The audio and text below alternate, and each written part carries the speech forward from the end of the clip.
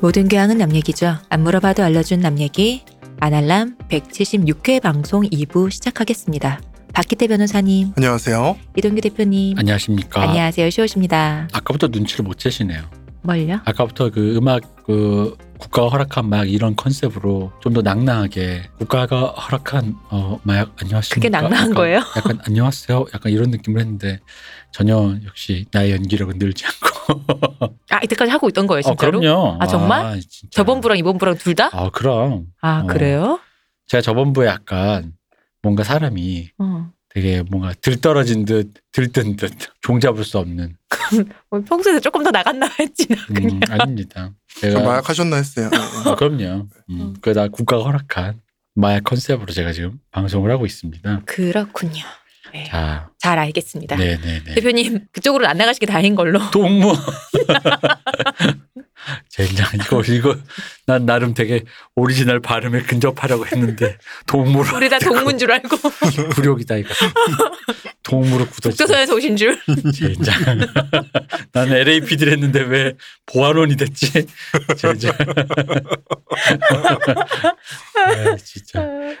빨리 진행하기 위해서 네. 필요한 말만 하죠. 여러분 마르크스는 중간에서 들어도 재밌어요. 네, 아무 편이나 원하는 걸로 들어보십시오. 아무 때나 들으시면 처음에 여러분들이 약간 그 문세님이라는 분을 익숙하지 않으셔서 조금 그럴 수 있어요. 왠지 듣다 보면 내가 지금 공부를 하는 건지 혼나는 건지 혹은 혼내시는 않으시는데 그러니까 너무 강연인가? 너무 강인가 싶은 마음 드실 수 있는데 그렇지 않습니다. 아니에요. 아니 혼을 내세요. 제가 몇 번 껐어요. 화나서.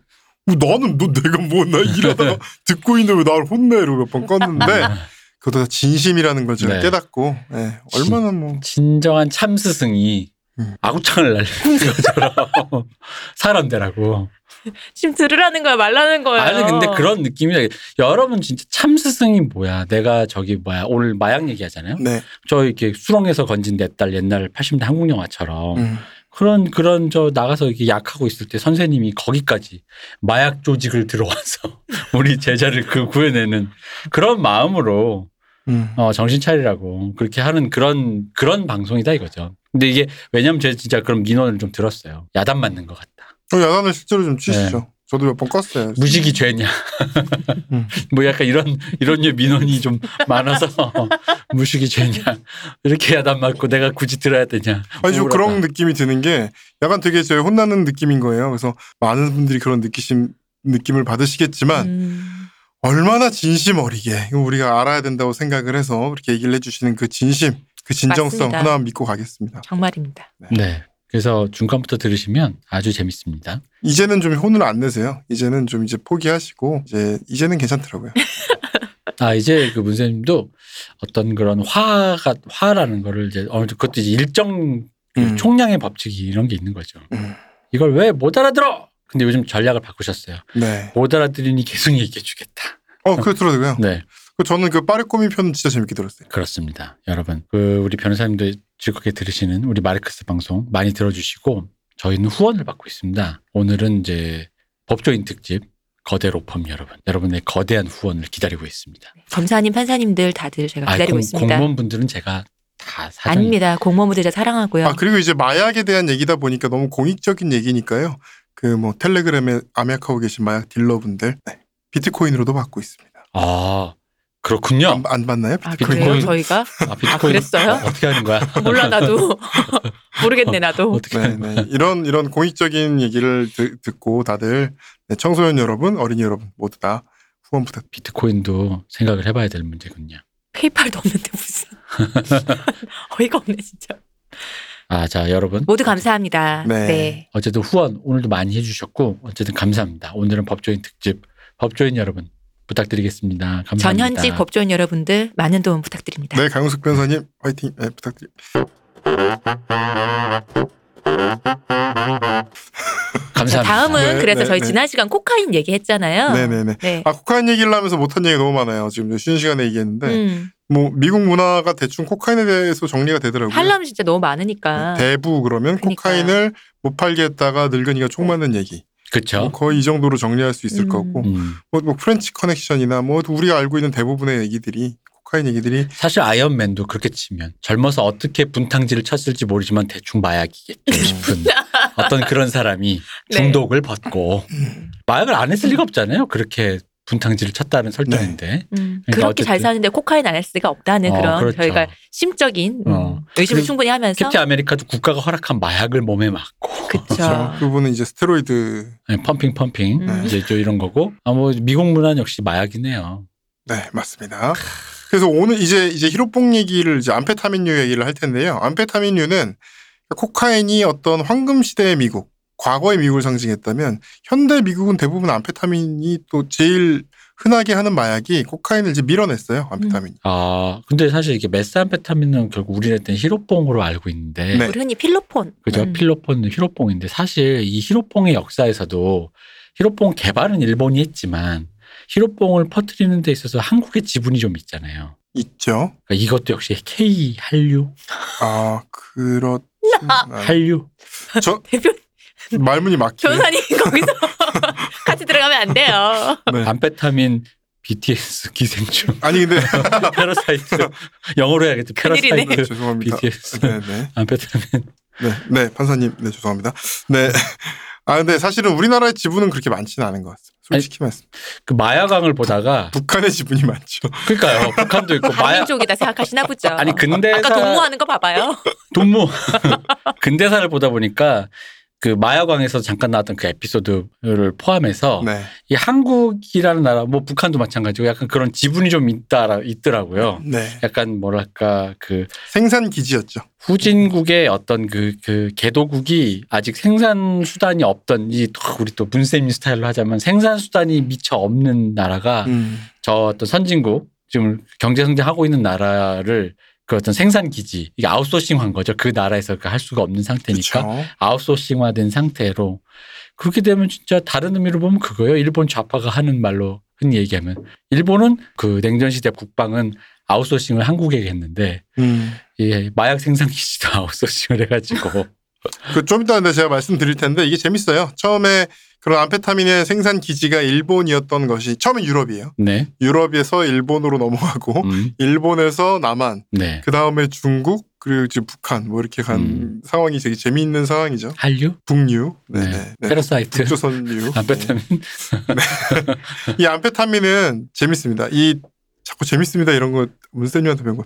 어쨌든 이 암페타민은 마황이라는 풀 들어보신 적 있을 거예요. 마황. 전 처음 들어봐요. 마황은 어떤 분들이 많이 아냐면 운동선수나 그 약간 다이어트 약 이런 데 많이 나와요. 그래서 마황이라는 풀이 있는데요. 이게 한반도 북부부터 이제 만주, 뭐 연해주 이런 데까지 좀 많이 특히 자라는 풀입니다. 그래서 만주가? 그렇게 귀한 것이. 아니 근데 이 마황이라는 것 자체가 뭐 어떤 마약은 아니에요. 이 마황이라는 성분은 실제로 지금도 다이어트 한약의 주성분 중에 하나입니다. 그래서 항상 이제 그 쿨타임 한 번씩 돌아가면 몇 년에 한 번씩 꼭 기사로 마황 쓰는 다이어트 한약 괜찮은가 이런 글이 올라와요. 그 정도로 이 마황이라는 풀에 들어있는 주요 성분이 에페드린이에요. 이 에페드린이라는 성분 자체도 실제로 금지 약물인데 굉장히 많이 씁니다. 마라도나가 이 에페드린 먹어서 4개월 만에 10kg 빼기도 하고요. 근데 이게 왜 금지 약물이냐면 이건 뭐 환각이라든가 뭐 뇌에 뭐 그런 건 거의 없는데 몸에 열이 나요. 몸에 열이 나고 이렇게 교감신경을 흥분시키면서 이제 살이 빠지는 약인데 에페드린이 금지된 이유는 심장마비에 걸리는 경우도 많았기 때문에.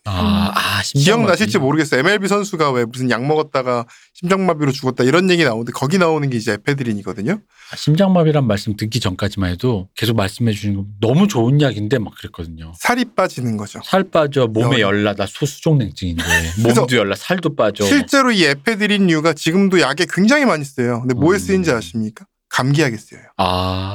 감기약. 그러니까 열을 해열제랑은 별도로 이렇게 어떤 열을 약간 몸에 나게 해서 몸이 낫게 하는 부분약들. 그러니까 저는 갑자기 그 말씀 들으니까 와닿네요. 제가 약을 참 많이 먹어봤지 않습니까? 네네네. 근데 그 중에 감기약을 좀 좋아했어요. 먹으면 기분이 되게 좋아지거든요.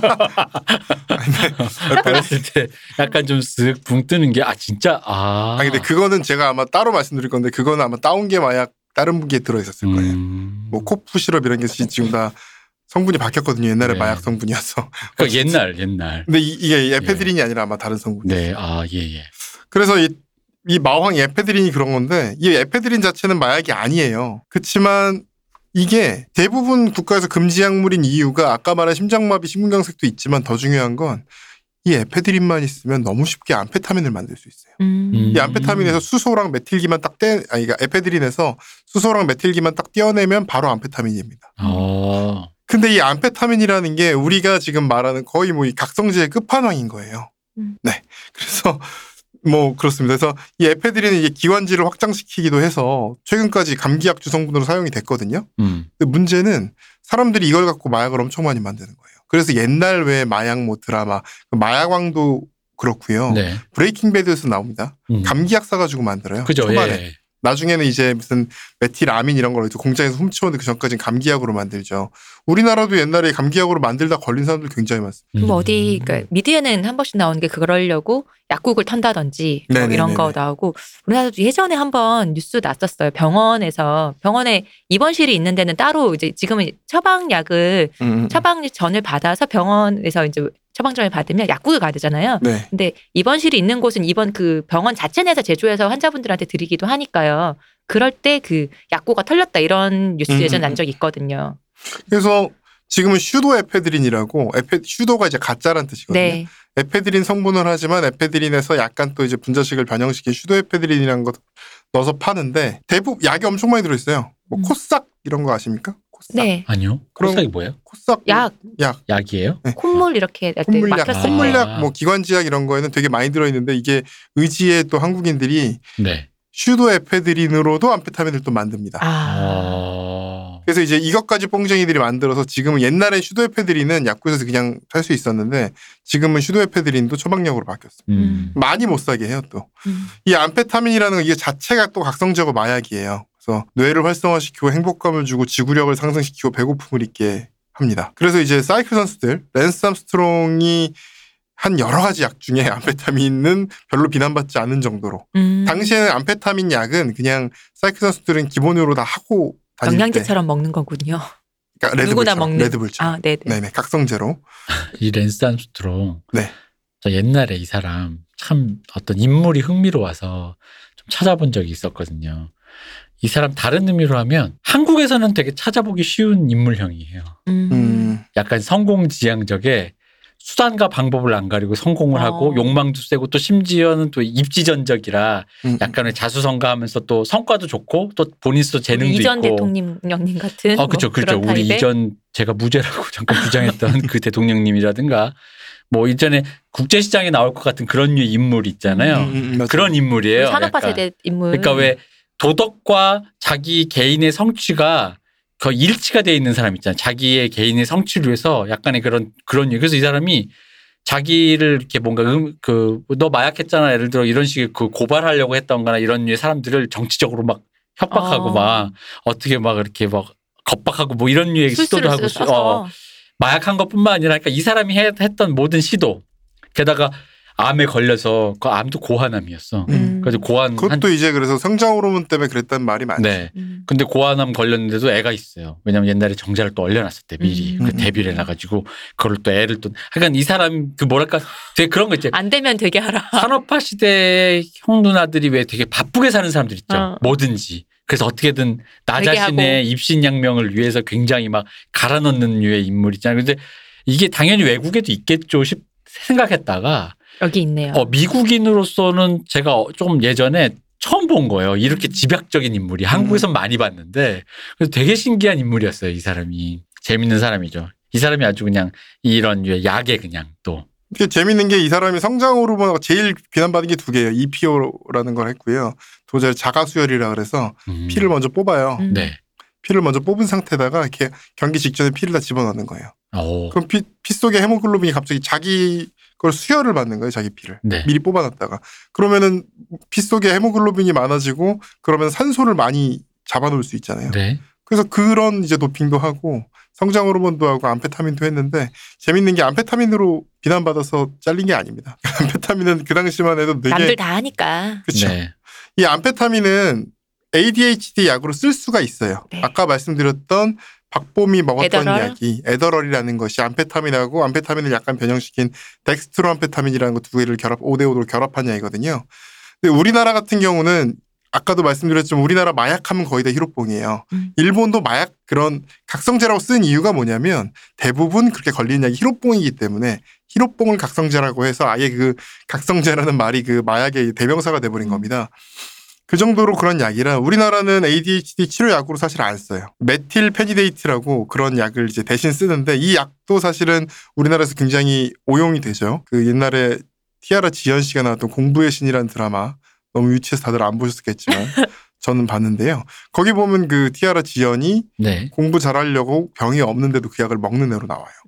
실제로 이런 게 오용된다는 게 네. 많은데 이 근본은 비슷해요. 뇌에 일단 가속이 좀 들어가기 때문에 잠이 덜 오고 집중이 잘 되고 공부가 잘 됩니다. 그렇기 때문에 오용이 될 가능성이 있지만 아까 말씀드렸던 그런 문제점은 있는 거죠.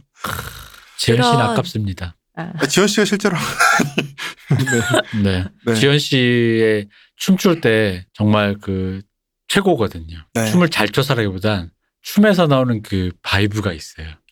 그러니까 온리 원의 바이브가 있어요. 저는 그걸로는 니콜 씨. 그러니까 너무 니콜 착해 씨는 보이잖아 사람이. 춤출 때. 춤자체를 잘 추는 거고요. 그게 아니라 춤을 출 때 왜 자신만만하게 너 뭐야 약간 그 업신담비의 그 궁극의 약간 그 느낌 있잖아요. 장착하고 있어요. 그거? 그게 춤태랑 되게 잘 어울려서 실제로 그걸 보통 이제 그분들은 춤선이라고도 표현하는데 약간 춤선이라는 개념이 좀 다른 것 같은데 GD도 좀 그렇지 않나요?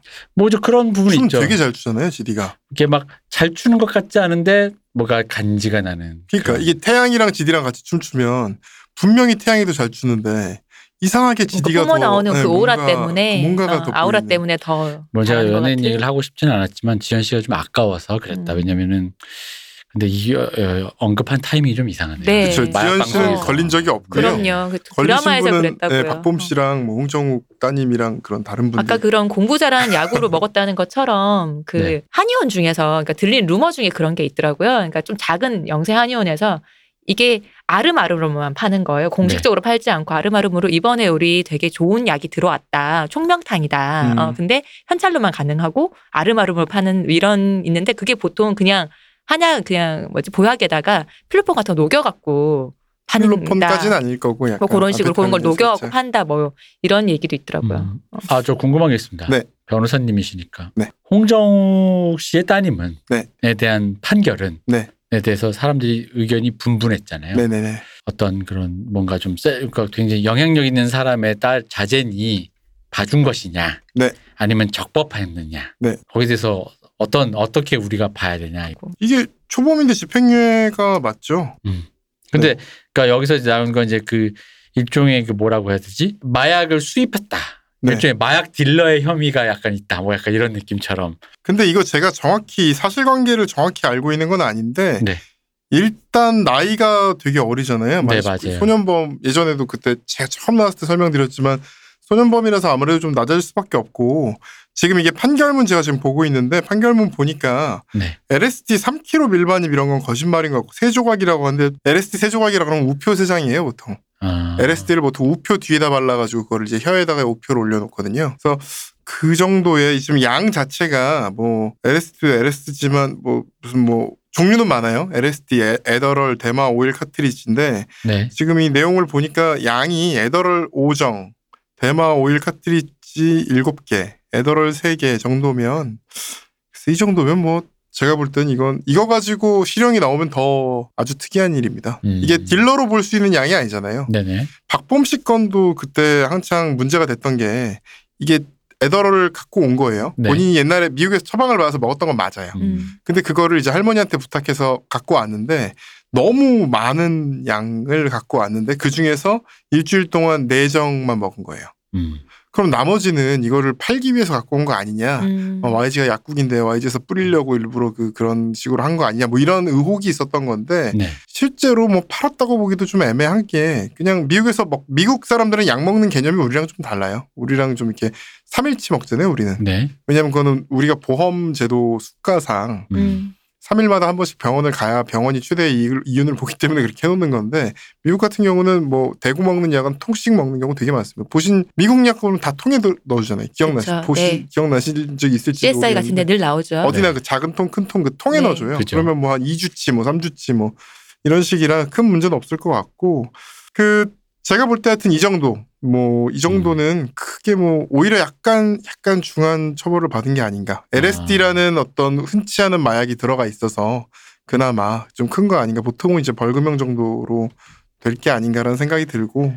근데 얘는 미성년자인데 어떻게 또. 근데 대학생이니까요. 사실 대학생이 애더러를 하는 경우는 되게 많아요. 그리고 근데 솔직히 말하면 LSD까지 했다는 것은, 그러니까 LSD라는 것은 뭐 스티브 잡스도 LSD를 좋아했고 뭐 제프 베조스도 그렇고 뭐 LSD라는 게 어떤 히피즘의 어떤 핵심이고 또 많이 하는 그런 거지만 LSD라는 게 중독성이 없기 때문에 미국에서 한 번 하고 끝내는 거지 이거를 우리나라에서 굳이 먹겠다고 갖고 왔다는 건 제가 볼 때는 솔직히 공부하는 친구로 보긴 힘듭니다.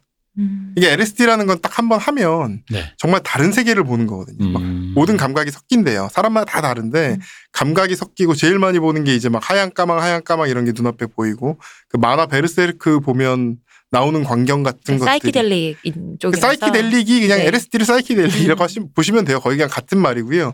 막 그 사이키델릭한 막 모든 막 글자가 흔들리고 이런 거 있죠. 그래서 박보험 건 옛날에 강용석 변호사가 뭐 이런 얘기 하더라고요. 뭐 입건유예는 법률 용어가 아니다. 입건유예는 변호사 생활하면서 처음 봤다. 마약 사건은 검소장도 못 뺀다. 뭐 이러는데 솔직히 말씀드리면 뭐 터무니없는 얘기입니다. 입건유예는 실제로 가끔 존재하고요. 법률 용어 맞군요. 법률 용어는 당연히 맞고 그다음에 충분히 존재해요. 대표적으로 뭐 김만복, 박연차는 상당히 입건유예입니다. 그래서 변호사가 대신 입건유예 때 맡을 일이 거의 없죠. 그냥 입건되면 변호사를 선임을 하니까 입건유예가 되면 거의 맡을 일이 없는 것뿐이고 그다음에 이게 검사장급도 못 봐준다는 건 진짜 말도 안 되는 게 마약 사건에서 보도도 안 되고 거의 처벌도 안 받고 아주 작은 벌금형 받고 넘어가는 경우 정말 많습니다. 이게 마약 사건은 어떤 식으로 수사가 되냐면요. 초범의 경우에는 기소유예나 입건유예가 되게 많이 돼요. 그러니까 판매를 한 어떤 딜러가 아니면. 그래서 마약 사건 같은 경우는 제가 마약 사건 이렇게 뭐 마약 수사대 이런 데서 같이 이렇게 마약 제가 뭐 의뢰인을 이제 보호하는 입장에서 가서 보면 어떤 경우가 많냐면 몇 명 불면 얼마나 줄여줄게라는 게 이제 플리바기닝인데 우리나라에서는 원래는 사실은 형량거래 인정은 안 되지만 마약 사건은 거의 인정되는 거랑 비슷해요. 왜냐하면 마약 사건을 어떻게 잡겠습니까? 누가 마약을 거래했는지. 그 거래 잡는 방법은 요즘은 어떻게 잡냐면요. 비트코인 거래 내역을 경찰이 찾아요. 그러니까 처음에 딜러 이런 사람을 한 명을 잡으면 그 사람의 비트코인 계좌 거래 내역을 딱 털어내요. 그러면 이제 우리나라 뭐 빗썸이라든가 뭐 그런 업비트라든가 이런 우리나라 사이트를 이용해서 비트코인 전송한 사람들이 그 기록이 다 나와요. 왜냐하면 이게 오히려 더 기록이 남아요. 기록을 못 지우거든요. 이게 비트코인은 거래 내역을 다 지울 수가 없게 돼 있어요. 그거 자체가 다 이제 하나의 연결이 되는 거기 때문에. 그래서 그걸 이제 털어서 사람을 발견을 하면 이 사람한테 물어보는 거예요. 누구랑 같이 했니? 누구한테 샀니? 누구한테 혹시 판 적 있니? 이거를 이제 물어보면 결국은 이거를 안 하면 네가 뭐 구속될 수 있고 이거를 안 하면은 구속은 잘 돼요 또. 구속은 잘 되죠. 근데 이거를 안 하면은 이런 식으로 얘기를 해서 그런 거를 좀 좋은 정보를 주면 실질적으로 좀 처벌 수위를 낮춰주는 것이 되게 공공연하게 많이 이루어져요. 단순 구매자는 크게 처벌하지 않는군요. 사실 더 위로 올라가서 뿌리를 더 쪽으로 더 굵은 사람들을 잡기 위해서. 근데 그거는 또 이제 비판이 사실은 많습니다. 그쵸. 뭐냐면 그 지금 말씀대로 사실은 원래 원칙적으로는 마약 사건은 단순 투약자가 아니라 어떤 그 파는 사람을 딜러를 잡아야 되잖아요. 근데 이게 반대로 가는 경우들이 많이 있어요. 딜러를 잡은 다음에 딜러가 내 명부에 연예인도 있고 정치인도 있어 이러면 어쨌든 경찰은 승진과 어떤 자기들의 어떤 그 얼마나 열심히 일했나를 보이는 게 또 중요하기 때문에 그런 큰 건을 이제 몇 개 뭐 연예인 누구한테 팔았어. 이거를 불면 딜러의 형량을 좀 낮춰주는 경우가 또 왕왕 있어요. 근데 그거는 참 잘못됐다는 비판을 사실 피할 수는 없죠. 그래서 어쨌든 이 지금 YG 무슨 그 박보험 건 제가 볼 때는 좀 터무니없는 얘기인 것 같고 이게 뭐 박보험이 이때 입건유예를 받은 게 그렇게 뭐 터무니없는 특혜라고 하기는 조금 힘듭니다. 또 이제 강숙 변호사는 이게 김수창 현 변호사님 그때 제주도 음란행위를 하셨던 그 검사님 그분이 처분을 했기 때문에 되게 의심된다 뭐 이런 얘기를 하는데 그 김수창 검사님이 당시에 뇌물을 받아서 걸린 게 아니라 음란행위를 해서 걸리신 거고 사실 그분은 오히려 그런 뇌물이나 어떤 성접대나 이런 거에서 완전 자유로운 인격자로 알려져 있어서 사람들이 오히려 더 내부적으로는 오히려 굉장히 이게 놀랐던 거거든요. 그렇게 그냥 사람의 이미지 가지고 그런 식으로 얘기하는 건 좀 아닌 것 같습니다. 어쨌든 제가 그럼 그냥 시작하면 될까요? 메스암페타민은 히로뽕이라고 알려져 있죠. 히로뽕은 히로가 이제 일본어로 피로. 히로. 네, 히로가 뽕 하고 날아간다 해서 히로뽕이죠. 정말입니까? 아까처럼 코카인 같은 거 맞아요? 이런 말은 근데 실제로 있어요. 아, 그래요? 근데 이런 얘기도 있어요. 근데 이게 뭐 이 일을 사랑한다라는 뜻으로 필로폰이라는 이름으로 졌대요. 필로가 사랑한다고 폰이 뭐 일이라 필로폰을 이걸 이제 데일보 스미모토 제약이라는 곳에서 만들었던 약인데 그래서 이렇게 이름을 지었다는 말이 있는데 솔직히 말하면 히로가 뽕한 게 맞는 것 같아요. 뭐 KTNG가 코리아 타바코 앤 진생이 아니라 코리아 투마로 앤 글로벌이라고 그러잖아요, 자기들은. 마치 뭐 그런 맥락이 아닌가. 뭐 필로가 뭐고 폰이 뭔지 누가 알아요, 그거. 제가 볼 때는 일단은 멋있게 짓고 싶으라고 그런 거 히로가 아닐까요? 뽕이니까 그렇게 짓는 것 같습니다, 사실은. 현실 미국에서는 뭐 크리스탈, 주로 이제 매스, 네. 뭐 크리스탈 매스 이렇게 많이 부르고 우리나라에서는 이게 좀 아이스라고도 많이 부르죠. 아이스.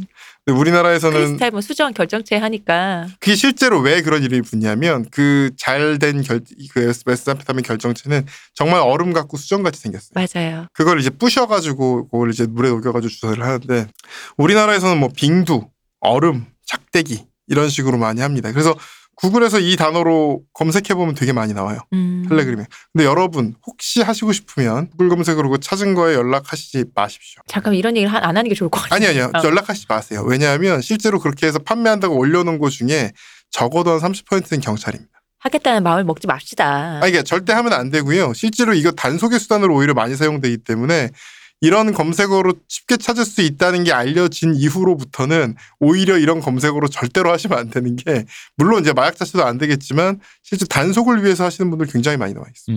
그 마약 수사대가 왜 미국도 DEA 같은 경우 굉장히 적극적이잖아요. 적극적으로 뭔가 이렇게 오히려 더 뭐 FBI만큼 무서운 모습을 보이잖아요. 우리나라는 그렇진 않지만 우리나라도 마약 수사대들이 굉장히 유능하고 굉장히 적극적이세요.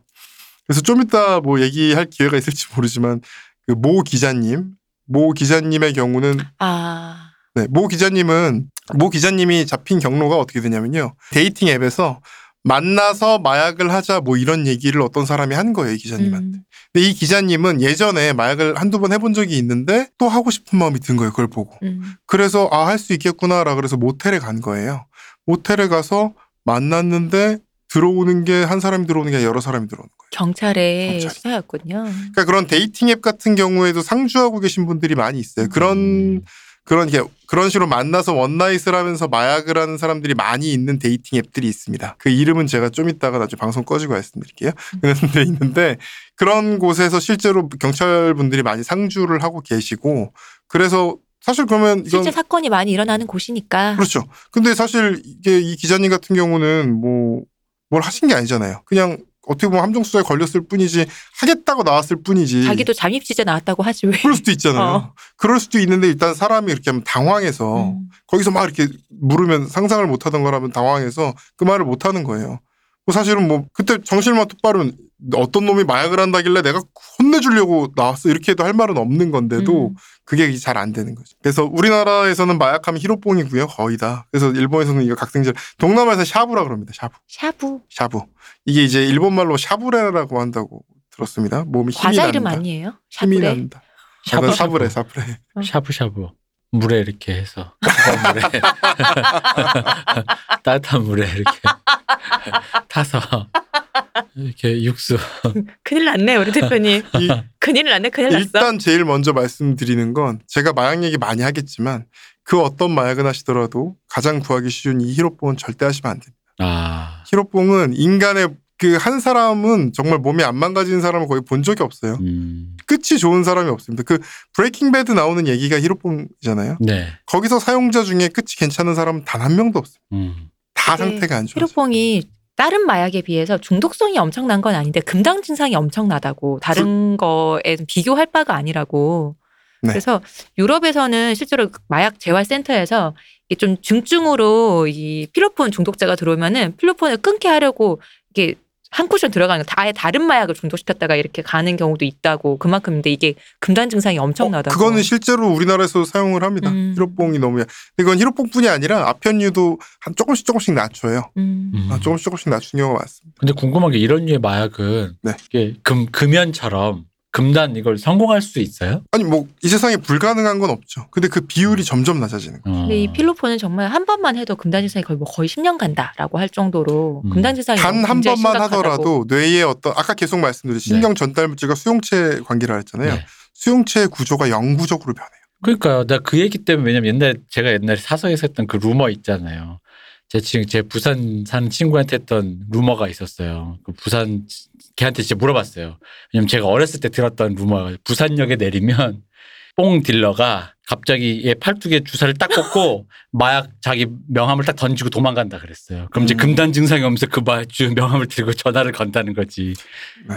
이라는 이런 부산 도시괴담이 있어서 진짜야 그랬더니 말도 안 됐어 가지고. 그건 뻥인 게 주사를 엉덩이 주사같이 아무데나 놓으면 안 되고요. 정맥 주사를 놔야 되는 거 아니에요? 그 비싸고 아까운 걸 엉덩이 주사로 놓으면 거의 먹는 것만도 못합니다. 네, 막 그런 루머가. 그래서 신의 손 아니냐 지나가는 사람한테 그냥 놨는데 정맥에 놨어. 아니 딱 부산역에 내렸는데 찾아가고 싶네요. 어리버리해 보이는 애가 있으면 그 정맥을 찾아서 그냥 귀시같이 딱 넣고 명함을 딱 던지고 그런 도망가는 그런 사람이 그분은 있었다. 다른 일 하셔도 평생 잘 먹고 살 것 같아요. 그냥 링겔만 놔주셔도 될 텐데. 저기 뭐 소맥 이모처럼 세상에 이런 일에 나와서 정맥을 찾아 꼽는 아줌마가 있다고 막 이러면서. 약간 이제 그런 이미지가 있다 보니까 그 정도로 그런 한 방 맞고 막 덜덜 떨면서 찾을 정도로 그렇게 히로뽕이 엄청 그런 거야. 한 번 정도는 그냥 했다가 이거 안 해야지 절대 하지 말아야지라고 해서 끊을 수도 있지 않을까 막 이랬는데. 그런데 끊은 사람도 굉장히 많아요. 당연히 끊은 사람도 많지만 근데 이게 약물적인 것도 있지만 사회적인 게 있어요. 네. 제가 실제로 들은 얘기인데 제가 담당했던 마약 사건에서 들은 얘기인데 어떤 분이 마약을 실제로 끊은 거예요. 재활센터에서 8주 지내고 나와가지고 정말 한 1년 이상 마약을 생각은 맨날 한대요. 근데 마약을 하지 않고 정말 이제 성실하게 사는 분인데 어느 술집에 가서 이렇게 했대요. 그냥 무슨 신촌 이런데 술집에서 술 먹고 화장실에서 오줌을 넣었는데 옆에 왜 다른 사람이 오줌 넣을 수 있잖아요. 네. 옆에 다른 사람이 오줌 넣다가 이렇게 뭐 하고 이렇게 갈아뱉고 이러더니 근데 마약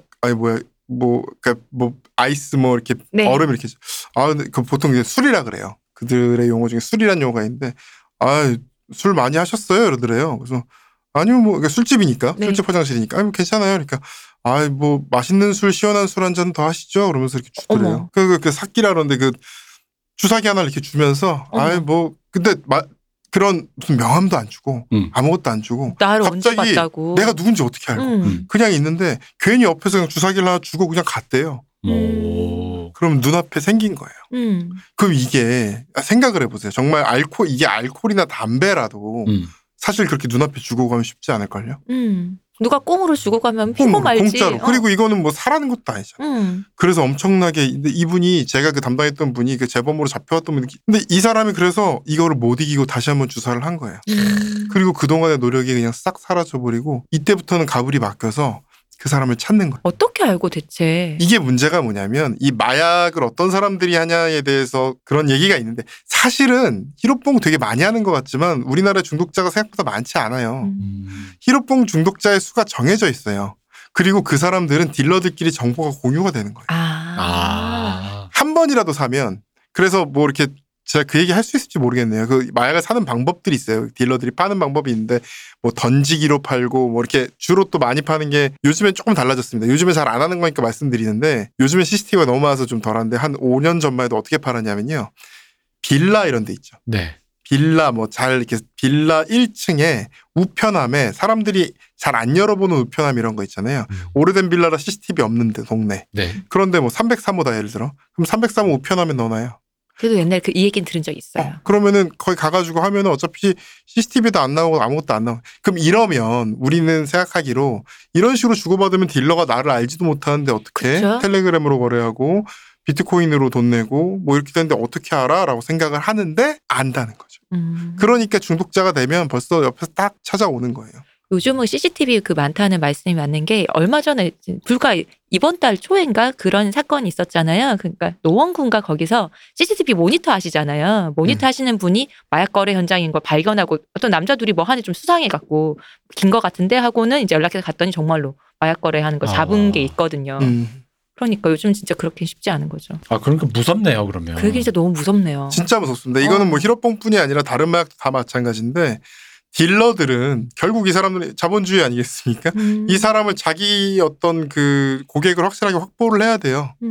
그래서 처음에는 모든 걸 그렇지만 1+1으로 주기도 하고 서비스를 주기도 하는 거예요. 중독을 시켜서 하기 때문에 이게 그 사람이 아무리 강한 의지가 있어도 사회에서 그 사람을 지켜보고 그 사람 옆에 붙는 거예요. 진짜 무섭다. 그거. 그러니까 정말 손도 안 대는 게 좋습니다. 저는 변호사님 사회적인 문제가 있다고 해서 저는 오히려 다른 얘기인 줄 알았어요.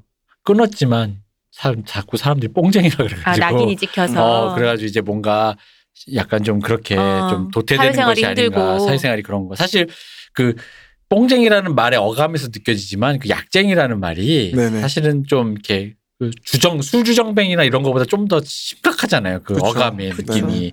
야, 저 녀석은 술주정뱅이야 이런 거보다. 한 것도 심각하잖아요. 그렇죠.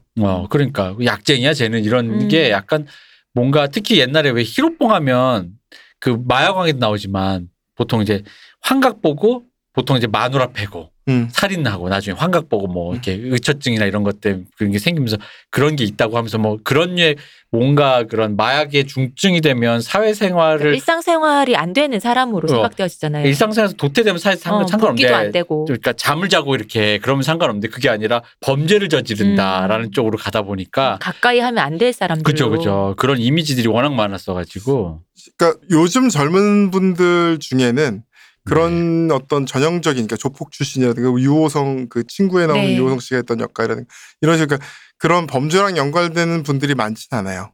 요즘 젊은 분들이 히로뽕을 하시는 분들은 좀 다른 커뮤니티에서 많이 사용이 돼요. 네. 그 특히 성적인 거랑 좀 연결이 돼서 많이 사용이 되고 근데 예전에는 정말 범죄랑 많이 연결이 됐어요. 특히 그때는 한국에서 생산을 했기 때문에 이 마약왕 내용이 그거잖아요. 생산을 하는 사람은 손을 대면 안 되는데 손을 댄 거예요.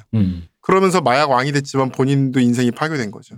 제가 맡았던 근데 그 환각 얘기는 또 재밌어요. 그 얘기는 또 하면 또 재밌는데 제가 맡았던 한 개만 말씀드릴게요. 제가 맡았던 어떤 사건이 있는데 이분이 전과 사범이에요, 마약으로. 근데 사범이 다 자수예요. 이분은 술주정처럼 마약 주정이 자수인 거예요. 어머. 마약 주정 같은 것도 있어요? 자수를 해요. 어머. 근데 본인이 자수를 할 거면 뭐 변호사랑 상의하고 이게 아니고 자수를 해놓고 정신이 나니까 변호사를 부르는 거예요. 나 어떡하지? 또 자수했네요. 이렇게 되는 사람이 있어요. 그러니까 별별 종류의 사람이 다 있어요. 이게 주정의 종류는 다르죠. 그러니까 뇌가 빨리 돌아가는데 워낙 빨리 돌아가다 보니까 그러니까 환각을 보는 일은 사실 많진 않아요. 금단으로 많이 보죠. 환각은. 몸에 뭐 개미가 기어다닌다든가 이런 거 이제 금단으로 많이 보지 이렇게 환각 자체를 많이 보지는 않는데 뇌가 너무 빨리 가다 보니까 생각이 한층 몇 급 이상을 가버리니까 그러니까 내가 이렇게 되면 이렇게 됐겠지 어떻게 보면 결국 잡히겠지 그러면 자수가 됐겠지 이렇게 평소 생각 같은 거기까지 안 갈 생각까지 해서 자수까지 가버리는 거. 뭐 그런 사람도 있고 여러 가지가 있습니다. 마약 주정은 또 그런 마약 주정이 있다는 말도 처음 듣네요. 마정인가? 이 히로뽕 되게 웃긴 게요. 이 히로뽕을 만든 회사가 대일본 스미모토 제약, 현재 스미모토 제약인데요. 네. 1888년입니다. 처음에 감기약으로 개발을 했어요. 근데 무슨 감기약으로 개발했더니 감기를 치료하라고 했더니 갑자기 사람들이 막 피로가 풀리고 뭐 사람들이 눈이 뿅뿅뿅뿅 빛이 나고 막 이렇게 된 거예요. 그렇다니까 감기약이 좋다니까요. 그게. 이게 금지된 게 거의 처방도 없이 막 바카스처럼 팔렸습니다. 맞아요. 금지된 게 1951년이에요. 지금도 70년간 찾아만 보면은요, 그 필로폰을 팔던 약 그 광고가 신문 광고 같은 거 찾아볼 수 있어요. 이게 2차 대전 때는 정말 모든 국가가 다 사용했습니다. 이게 군인들에게 지급했잖아요. 이게 페르비틴이라 그래가지고 그 롬메리의 전격전이라는 것이 정말 잠도 안 자고 엄청나게 빠른 속도로 잠도 안 자고 며칠을 잠을 안 자고 탱크가 달리는 거잖아요. 네. 페르비틴이 있어서 그러니까 히로뽕을 먹어서 가능한 겁니다. 이놈들이 진짜로 약을 했었구나. 진짜로. 왜 그 가미가즈한테 주는 술에 약이 들어있었고요. 근데 그게 술에만 들어있는 게 아니라 다 일상적으로 먹었고 심지어 현재도 미국 공군은 파일럿들한테 덱스트로암페타민을 제공을 해요. 오, 그래요? 근데 이제 최대한 그러니까 아까 말씀드렸지만 암페타민, 덱스트로암페타민, 메스암페타민이 다 다르잖아요. 네. 덱스트로암페타민을 중독이 제일 안 되는 농도로 철저히 관리해서 지금. 근데 왜냐하면 전투기 소중한 자산인데요. 그 비행기 조종사라는 것이 정말 상상을 초월하는 수준의 그 어떤 빠른 그죠. 상황 판단과 그런 걸 요구하는 직업이잖아요. 그러니까 공식적으로 이렇게 지급을 해요. 역시 제로 영역에 들어갈 수 있게 한다 이런 느낌이네요. 옛날에 그 홍 작가님 또 그 축구 얘기하셨을 때 왜 헝가리하고 서독 그 베르네 기적. 네. 그 베르네 기적 때 모든 서독 선수들이 히로뽕을 다 했다는 게 탄로 났고요. 또 특히 그 하프타임 지나고 확 달라졌잖아요. 하프타임 때 히로뽕을 마시고 들어갔다는 게 다 밝혀졌습니다. 역시 축구는 90분간 뛰고 뽕쟁이가 이기는 게임이라고. 스포츠는 그런 것 같아. 도핑이 굉장히 옛날에 많이 사용됐던 거죠. 문제는 그래서 이때 근데 이건 또 생각하셔야 됩니다. 아까 말씀드린 약물 전달 방식에 따라 다릅니다. 주사로 하면 네. 그러니까 이게 먹는 방법이 여러 가지가 있어요. 히로뽕 같은 경우에 브레이킹 배드에 보면 주로 코로 이렇게 마십니다. 코카인처럼. 네. 그죠? 아니면 봉이라는 걸 써요. 봉. 그 이렇게 유리로 된 혼증기. 아, 네네. 유리 물파이프. 이걸 네. 많이 쓰는데 우리나라는 다 주사죠. 네. 그렇죠. 왜 우리나라는 다 주사일까요? 왜 그럴까요? 조금만 있어도 되는 거예요. 아까 경구는 로스가 많다 그랬잖아요. 네. 근데 주사는 로스가 없어요. 그러니까 조금만 있어도 그 중독 효과를 맛볼 수가 있는데 우리나라는 히로뽕이 비싸니까 네. 아끼려고 알뜰하게 쓰려고. 그럼 주사로 할 수밖에 없네요. 지금 북한 같은 경우는 뭐 탈북자들 얘기라 100% 정확한 건 아니지만 북한 같은 경우에는 먹는데요. 워낙 흔해서. 북한이 지금 생산 기지라. 현재는 모르겠지만 최소 10년 전에는 확실히 생산 기지였던 걸로 모두 추정하고 있거든요. 그리고 북한산 마약이 전 세계적으로 싸서 인기가 아니라 순도와 어떤 그 결정의 아름다움 이런 걸로 이제 최고로 인정받고 있죠. 한민족 같은 이라고. 역시 한류. 역시 난 그럴 줄 알았어. 사랑의 불식착 다시 볼 일이야. 아니 그 탈북자들 얘기 중에 그런 것도 있어요. 통일되면 당장 마약 문제가 제일 큰 문제다. 밥보다 마약이 싸서 그냥 배고픔을 잊기 위해 마약을 먹는 사람들도 있다는 얘기를 하는 거예요. 근데 모르죠. 얼마나 이게 사실인지는 모르지만 마약 문제가 우리 생각보다 꽤 있다는 거는 생각보다 심각하다는 건 확실하군요. 왜냐하면 그 거의 그런 게 안 드러나다가 김정은 체제 2년 차 때 꽤 많은 사람들이 또 잡아갔습니다. 마약 사범들을, 마약 딜러들. 그러니까 그걸 문제로 인식을 했다는 얘기죠. 그래서 전후 일본에는 그런 히로뽕 중독자들이 엄청 많은 거예요. 가미가제를 했지만 안 죽은 사람들, 뭐 군인들, 그 다음에 아까 그냥 바카스처럼 팔았으니까 51년이잖아요. 그러니까 이거는 그때 당시 마약으로 생각 안 했으니까. 그러니까. 네. 근데 아까 얘기하다 말았던 경구 같은 경우는 상대적으로 중독성이 좀 떨어집니다. 네. 전달 속도가 늦으니까요. 그렇겠죠. 상대적으로 중독성이 떨어져요. 담배도요. 왜 담배도 아까 말씀드렸지만 페포로 그냥 우리 피는 필터 담배 네. 그렇게 피웠으면 그렇게 필 때 중독성이 훨씬 강합니다. 파이프 담배는 시간이 입담배만 피잖아요. 네. 그 중독성 별로 없어요. 생각해 보시면 시가 매니아들 보면 맨날 피지 않는 경우 많아요. 들이마시지 않잖아요. 그거는. 그러니까 들이마시지 않으니까 페포로 직접 흡수하는 게 아니라 피가는 원래 구강점막 네. 그리고 코점막 이런 데로 흡수하니까 훨씬 그 중독성이 떨어집니다. 그래서 지금 말한 이런 것들은 거의 다 입으로 먹었어요. 왜냐하면 딱히 금지하지 않고 생산하는 것 자체가 쉬우니까 비싸지 않다 보니까 그냥 다 먹었어요. 이게 히로뽕이 지금 비싼 이유는 금지해서 비싼 거지 생산은 정말 싸게 할 수 있거든요. 그래서 어쨌든 그래서 당시에는 먹어서 그나마 축구선수들이나 이런 분들 중에 페인이 안 된 분들도 꽤 있는 겁니다.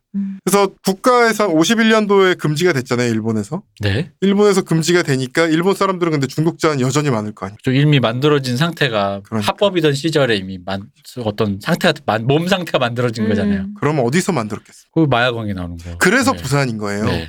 뭐 친구도 그렇고 마약 관련된 얘기는 부산이 유독 많이 나온 이유가 부산이 일본이랑 가장 가까운 항구거든요. 그래서 부산이나 이런 쪽에서 마약을 많이 만들어서 수출을 했습니다. 심지어 당시에 보면 보신 적 있을 거예요. 일본 야쿠자랑 뭐 한국 조폭이 막 충성맹세 의식하고 네. 막 술 나눠 마시고 막 이런 거 보신 적 있을 거예요. 예, 그렇죠. 손가락 이렇게 따서 피 뭐 이렇게 하고. 그 일본 야쿠자가 우리나라에 왜 들어왔을까요? 60년대, 50년대 잘 살지도 못한 마약 생산기지로 쓴 겁니다. 그리고 또 재밌는 게 이 야쿠자 수뇌부 중에 또 이게 제일 한인들이 꽤 많이 있죠. 그렇죠. 예. 네. 그래서 이분들이 재밌는 공생체제가 또 구축이 됩니다. 한국에서 마약을 만들어서 이 마약을 갖고 오는 거를 일종의 그러니까 패밀리를 이용해서 한국에서의 연주를 이용해서 믿을 수 있는 사람들을 확보를 네. 해서 그거를 갖고 오고 그래서 그 실적으로 야쿠자의 수뇌부로 좀 많이 올라가고 또 그거를 통해서 번 돈을 또 한국에 제공을 해요. 정말 애국심으로. 외화벌이. 왜 옛날 그 야쿠자 제일 한국인 중에 우리나라에서 막 훈장 받고 이런 분들 굉장히 많습니다. 그렇죠. 뭐 정건영, 뭐 굉장히 많습니다. 긴자의 호랑이라는 정건영부터 시작해서 많죠. 마약왕에도 나오잖아요. 진짜 애국으로 처음엔. 그 마약왕에 뭐 일본 놈들 중독시키는 게 뭐 애국이다 뭐 이러잖아요. 그죠. 그러고 보니까 우리 예전에 리뷰했던 그 보안관 영화도 최근이지만 부산 기장에서 그걸 만들잖아요. 네네네. 만들고 일본 수출하잖아요. 가깝기도 하고. 실제로는 뭐 요즘에는 거의 우리나라에서 만들기 좀 쉽지는 않은데요. 어차피 옛날 얘기예요. 60, 70년대 얘기인데 그렇죠. 이게 근데 한국으로 이게 안 흘러나올 수가 없습니다. 그렇죠. 그렇겠죠. 당연히. 네. 옛날에 남한에서 나이키 신발 만들어서 전 세계로 세출하면서 우리나라 보세집에 나이키가 깔린 거랑 똑같은 그런 거예요. 그래서 한국으로 많이 흘러나오다 보니까 이제 중독자가 늘었어요. 그래서 당시에 뭐 범죄라는 그 인상이 있는 큰 이유 중에 하나가 조폭들 중심으로 퍼졌기 때문이에요. 그러니까 지금이랑은 좀 달라요. 그래서 또 재밌는 게 당시에 뭐 타이밍만 먹었다고 하지만 타이밍만 먹은 게 아니에요. 실제로 마약 그 히로뽕을 경구로 히로뽕인지도 모르고 그쵸. 공부하고 일하려고 먹은 사람들의 기록도 되게 많이 있습니다. 그러니까 지금 아까 그 원래 왜냐면 타이밍을 우리 때 그 나중에 이제 그게 카페인 덩어리다라고 이렇게 났었는데 그 당시에 타이밍은 우리가 성분을 몰랐으니까 진짜 그 얘기가 있었어. 이게 히로뽕 성분이 있다. 그래가지고 사실 거의 같은 말이었어요. 연성화된 히로뽕이다라는 거. 그래서 타이밍 먹고 일하는 공장 누나, 뭐 타이밍 먹고 일하는 학생, 타이밍 먹고 운전하는 심야 운전들 이런 사람들이 타이밍이 그런 성분이 있다라고 그냥 아예 인지를 하고 있었어요. 근데 실제로는 그렇게 들어있었는지 모르지만 타이밍 거의 그런 거 아니냐. 그래서 저도 중학생쯤 됐을 때 공부를 해야 되는데 타이밍을 먹는답니다라고 했다가 그냥 농담으로 병원에 갔었는데 그거 먹으면 안 돼. 거기 약성분 있어라고 이렇게 의사 선생님이 그냥 그런 얘기를 했었거든요. 이게 재밌어요. 그 사실 우리나라 옛날에 65년도에 메사돈 파동이라 그래서 그 두통약에 메타돈이죠 현재는. 네. TH 메타돈 성분을 넣은 진통제가 엄청나게 팔린 사건이 있었어요. 이게 엄청나게 이게 근데 몰랐는데 이게 어떻게 이게 밝혀져요. 어떻게 밝혀지면서 전국적인 파동이 되는 게 여기 중독된 사람이 너무 많은 거예요. 그러니까 이런 식으로 누군가 암암리에 어떤 히로뽕 성분을 넣어놨을 수도 충분히 있습니다. 네. 그러니까 그때도 의사 선생님도 그러셨어요. 그 약성분이 좀 있으니까 중독될 수 있다. 그거 먹지 마라. 좋은 거 아니니까 먹지 말라고. 메사돈 파동 얘기는 아마 다음 시간에 잠깐 할 수 있을지 모르겠는데 이것도 모르핀 종류예요. 굉장히 강한 진통제고 중독성도 강하고요. 그래서 그런 거 알 수가 없습니다. 옛날에 왜 해녀들이 먹는 뇌신이라는 약이 가루로 있어요. 된 약. 한 가루 쫙 털어 먹는 거. 지금 그 성분이 계속 변해요. 지금은 타이레놀하고 똑같습니다. 개보린하고 똑같습니다. 지금은 그 아세트아미노펜하고 카페인만 들어있는 약인데 당시 중간중간에 무슨 마약이 어떻게 들어갔는지는 자기들도 잘 모른다는 말이 있었어요. 예전에는 약국에서 약을 이렇게 줄 때니까 저희 할머니도 그거를 드셨었어요. 뇌신을. 사오라고. 그래서 심부름 많이 했었거든요. 굉장히 많잖아요. 기억나요. 약이 네. 이렇게 첩에다가 이제 그 옛날 접어서 했던 그 첩에다 네네. 하얀 가루 약이었잖아요. 기억나요. 그래서 옛날에 이게 우리나라에선 박사라 그래서 뭐 그런 걸 이제 만드시는 분들이 있는데 이분들은 절대 하면 안 된다 이런 게 어떤 원칙이었어요. 박사는 중독되면 안 된다. 하지만 다 중독됐죠. 거의 다 하셨다고 보면 돼요. 얼마나 순도가 있는지 자기가 먹어보는 거 아닌가요? 근데 그거 먹어보는 거 진짜 효과 있는 거야? 그거 알아요? 그거 당연히 진짜 알죠. 알아요? 당연히 알죠. 근데 먹어보는 게 아니고요. 혀로 맛을 보고 이렇게 뱉어내는 거죠. 그걸 먹으면 안 되고요. 그 혀에 그러니까 흔히 말하는 클리셰 범죄 영화 그쵸. 형사 클리셰를 이게 혀에 찍잖아요. 그러면 이제 그거 한번 찍는 게 한 뭐 몇십만 원일 텐데. 맞아. 근데 그렇게 하면 본인도 중독되지 않냐 이거지. 안 그러니까 먹으니까요. 뱉는다는 거죠. 뱉는다. 그나마도 경구고 순도 확인만 하고 아니면은 약인지 아닌지 확인만 하고 집어서 한 움큼 집어서 한 그냥 주먹 먹고. 어차피 그냥 뭐 옛날에 뭐 그 대마 태우던 소방관들이 다 같이 춤췄다 뭐. 네. 현재 지금 최고의 히로뽕은 북한이 만듭니다. 그 국가 주도하에 공장을 만들어 생산하면 최고 순도를 만드는 게 어려운 일이 아니에요. 그렇겠죠. 예. 이거는 지금 힘든 거는 우리 같은 경우에 순도가 떨어지고 이럴 수밖에 없다는 게 집에서 소규모로 만들어서 그런 거거든요. 마치 숨어서. 코카인을 재배하는 콜롬비아 정부 같은. 그렇죠. 네. 콜롬비아는 근데 정부 단위로 했던 건 아니고 뭐 어쨌든 손을 잡아서 뭐 어떻게. 네네. 그 정부를 교체를 막 했죠. 그때 그 파블로 에스코바르가. 어쨌든 그러니까 이거는 코카인도 필요가 없어요. 마황 1kg면 엄청나게 많은 양을 만들 수 있어요. 거기다가 원산지기까지 하잖아요. 북한이랑 뭐. 너무나 뭐 산에 널린 그 마황을 그냥 따와서 만들면 너무 많이 쉽게 만들 수 있어서 탈북자들이 문제를 하고 있고. 미국 같은 경우는 옛날에는 코카인에 비해서 주류가 아니었어요. 왜냐하면 일단 코카인이 너무 싸고요. 두 번째로는 그 공맹의 도를 모르는 서양 오랑캐들은 우리나라에 비해 손재주가 떨어지지 않습니까? 그러니까 이제 기생충 같은 위대한 영화도 못 만들잖아요.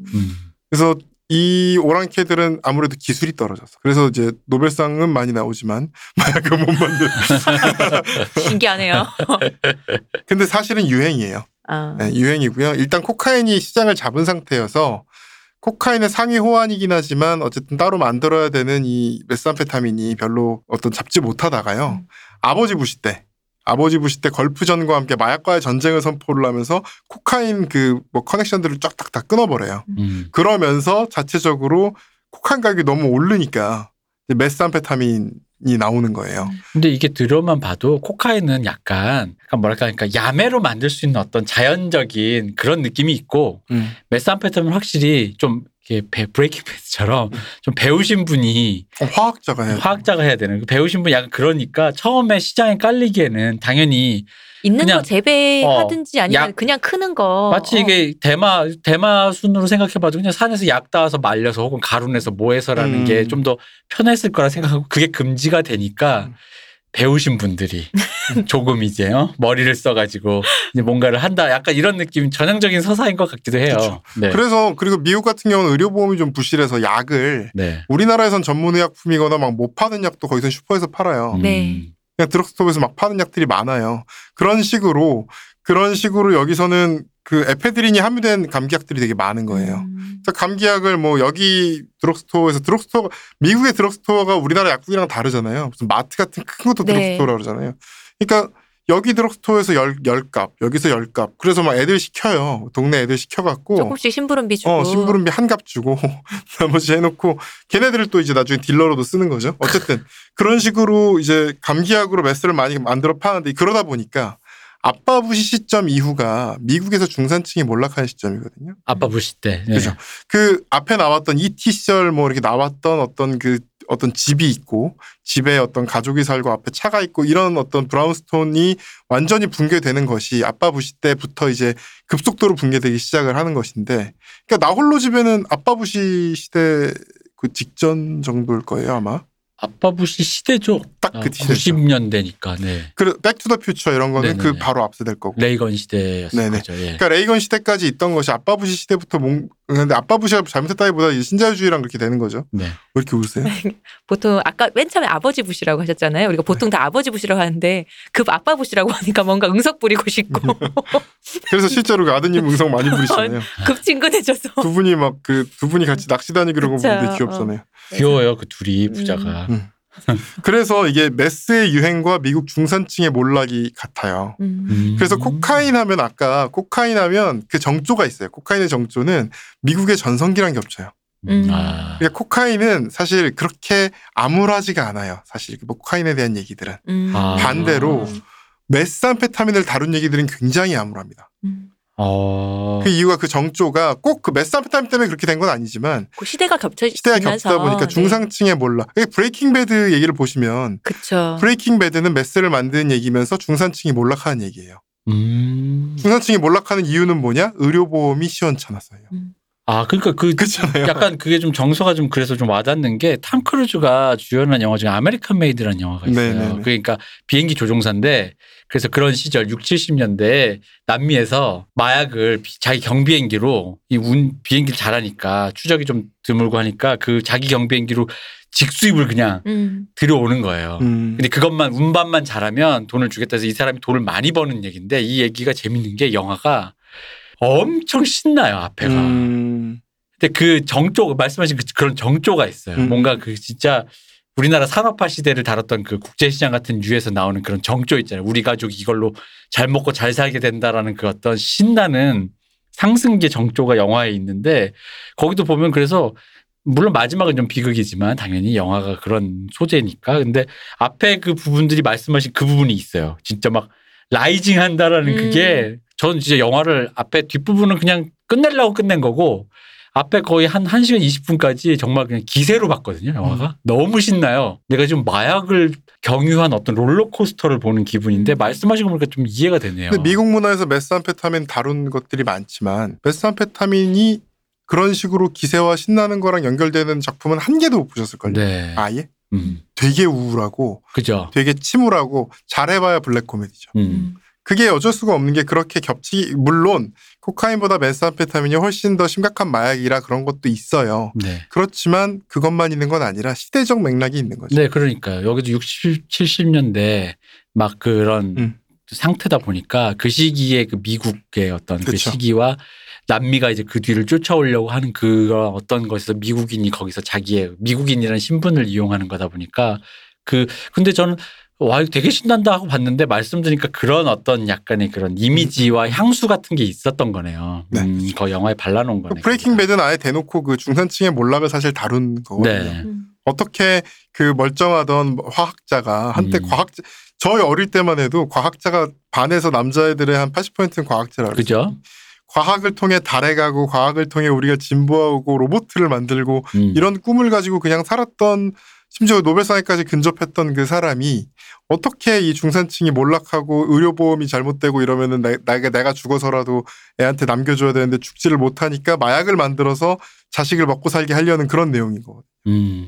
실제로 미국에서 유명한 중독자는 뭐 아이언맨이 아니라 로버트 다우니 네. 주니어 이분 뭐 끊었다고 하죠. 네. 근데 아까 말씀드렸듯이 끊기가 쉽지 않죠. 제가 이전 방송에서 얘기했지만 제가 뭐 아는 이런 분이 얘기했습니다. 개가 똥을 끊지. 약쟁이가 약을 끊을 수는 없다. 이거는 그냥 경구례입니다. 어쩐. 네. 린제이 로한 끊었다고 하면은 1년쯤 뒤에 또 중독이라고 다시 하고 뭐 재활치료센터 네. 들어갔네. 네. 그리고 또 1년 뒤엔 끊었다고 하고 뭐 이러고 계시죠. 네. 이게 히로뽕 아까 에페드린하고 계속 비슷하게 암페타민이든 히로뽕이든 한 가지 확실한 효과가 있어요. 먹으면 배가 안 고파요. 그리고 신체 작용이 엄청나게 활발해지고 열이 나요. 즉 살이 빠집니다. 그러겠네요. 그래서 우리가 생각하는 뽕쟁이의 전형적인 모습은 깡마르고 벌벌 떨고 있어요. 눈을 휘번득거리기도 하지만 깡말라요. 그래서 이게 정말 무모하게도 살 빼려고 이거 먹었다가 끝장으로 가는 경우 되게 많습니다. 근데 왜 50년대, 60년대 우리 왜 스태포드 와이프 있잖아요. 네. 그때 배경의 어떤 그 미국 중산층들을 보면은 교회에 왜 집이 있고 늘 완벽한 모습을 하고 있는 가정주부로서의 와이프가 있잖아요. 근데 그 모습을 유지하기 위해서 근데 그 모습은 남편이 출근하러 가기 전부터 풀 세팅을 하고 그리고 밥도 풀 세팅을 해주고 이거를 하루 종일 남편이 집에 들어올 때까지 하잖아요. 그러기 위해서 그 암페타민을 되게 많이 복용을 했다고 하거든요. 공공연하게 그땐 처방이 될 때니까. 암페타민은. 네. 그래서 그걸 되게 많이 먹었다고 하거든요. 제가 지금 약간 섞어서 얘기하고 있는데 암페타민과 이 메스암페타민, 히로뽕의 어떤 중독성이나 효능은 천지차이입니다. 네. 전혀 다른 겁니다.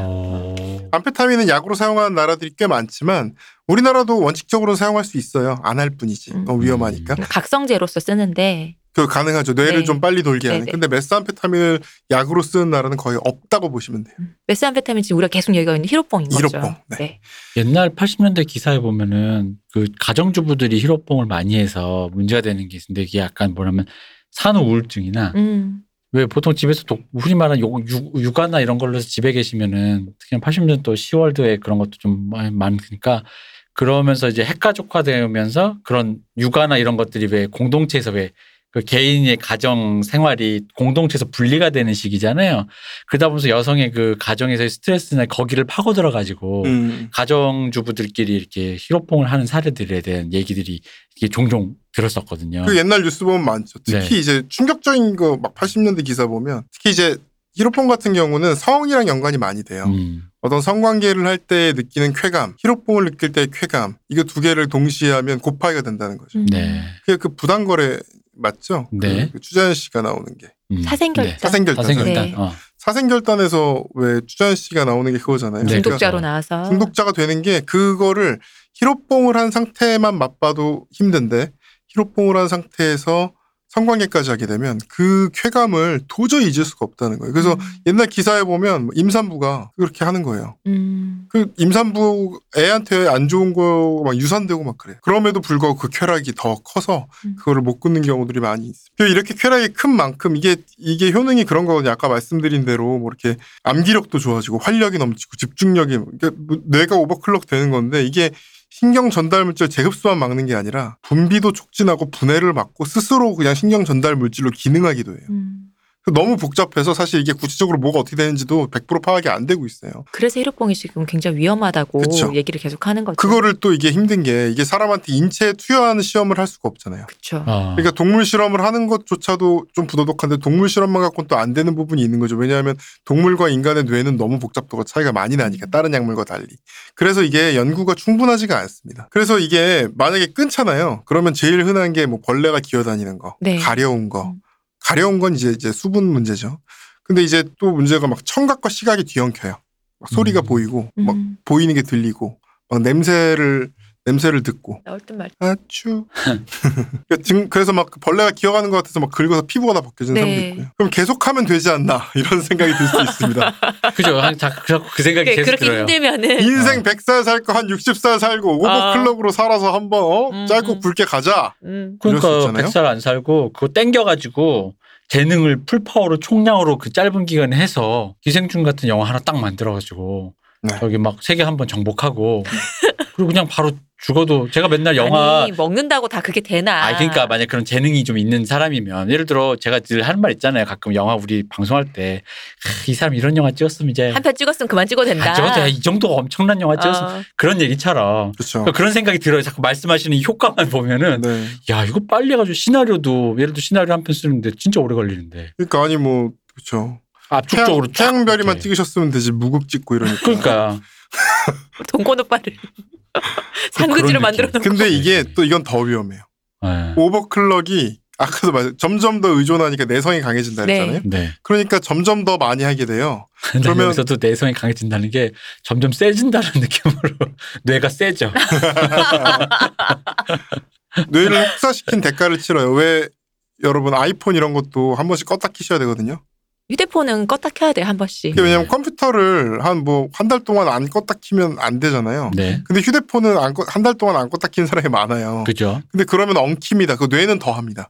그래서 인간이 잠을 자는 거예요. 네. 잠을 자면 그 뇌 옛날에 제가 얘기한 적이 있는지 모르겠는데 자는 동안에 뇌 MRI를 찍어 놓으면 뇌에 그 무슨 그런 이제 세포 액 같은 것들이 들어와서 한번 청소를 쫙 해요. 그럼 뇌에 이제 프라가 같은 것들이 있거든요. 그게 물 청소를 해요. 자는 동안에 물 청소를 한번 쫙 되면 그 프라 같은 게 없어져요. 그러니까 잠을 안 자면 알츠하이머 병에 더 많이 걸리게 됩니다. 그런 거랑 똑같이 이런 어떤 문제가 잠을 안 자고 뇌를 녹사시키게 되면 이 문제가 막 급기야 막 발생하는 거예요. 배가 고프지를 않으니까 깡마르고 그다음에 여러분 한번 나중에 시간 나실 때 구글에 검색 한번 해보세요. MATH죠. math teeth. 그러니까 이빨 검색 한번 해보면 아니면 math face 이렇게 검색해 보시면 사람들이 이빨이 다 썩어요. 막 썩고 빠지고 막 그래요. 왜냐하면 이게 몸이 너무 덜덜덜 떠는 거를 이를 가하는 거예요. 긴장하니까. 그리고 두 번째로 입에 침이 말라요. 근데 원래 충치의 제일 큰 이유는 입이 말라서거든요. 입 벌리고 자는 애들이 잘 썩어요. 원래 그렇거든요. 그래서 물 많이 마시고 입 다물고 자는 충치가 이건 딴 얘기고 어쨌든. 항상 입이 마르고 이거를 하고 있다 보니까 이빨이 다 막 빠지고 막 이빨이 없어지고 막 이렇게 됩니다. 그리고 금단 증상을 피할 수가 없어요. 왜냐하면 내성이 생기니까 이 내성을 맞춰서 계속 주사할 수는 없는 거예요. 그럼 결국 잠을 자야 될 거 아니에요? 네. 잠 한 번씩 잘 때 그 동안에도 금단 증상이 생겨요. 긁어대서 피부가 벗겨지고 머리가 빠지고 강박, 망상. 마약왕이란 영화 저는 진짜 솔직히 분명히 이건 재미없을 수가 없는 영화였거든요. 이 어떤 제가 시나리오 시놉시스와 소재나 이런 걸 볼 때 포스터만 보고 야 이건 진짜 간 영화다. 이건 재미가 없을 수가 없는 영화가 나왔다. 그런데 보는 내내 너무 재미없었거든요. 뭐 등장인물들이 뭘 어쩌라는 건지 막 없어졌다 사라졌다 막 나중에 송강호가 근데 왜 막판에 막 마약에 취해서 막 총 쏘면서 막 이런 장면이 있는데 그게 너무 오버라서 영화를 별로라고 생각했던 요인이었지만 그 오버 장면은 사실 굉장히 사실을 반영을 한 거예요. 되게 고증이 잘 된 연기였군요. 그 영화의 백미는요. 송강호 씨와 배두나 씨의 앙상블입니다. 배두나 씨가 평소에 잘 보여주지 않는 스타일의 연기와 그 스타일의 연기에 조응하여 뭐 여자고 나발이고라는 식으로 접근하는 그 그러니까 송강호 씨가 거기서 마약에 점점 자기 권력과 마약에 취해가면서 상대를 파트너로 인식하지 않고 거의 막대하는. 네.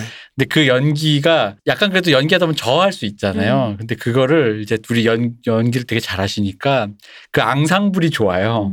정말로 나는 저기 송강호 씨가 그렇게 여자를 막대하는 거에 그 함부로 대한다의 그 느낌이 있잖아요. 이게 단순히 여자를 때려서 문제가 아니라 그 뉘앙스 있잖아요. 함부로 대한다 정말. 난 너를 진짜 함부로 생각한다라는 느낌이 너무 연기를 잘하시는 거야. 그리고 또 거기에 배두나 씨가 거기에 조응해서 나도 너를 함부로 생각한다라는 그 느낌 있잖아요.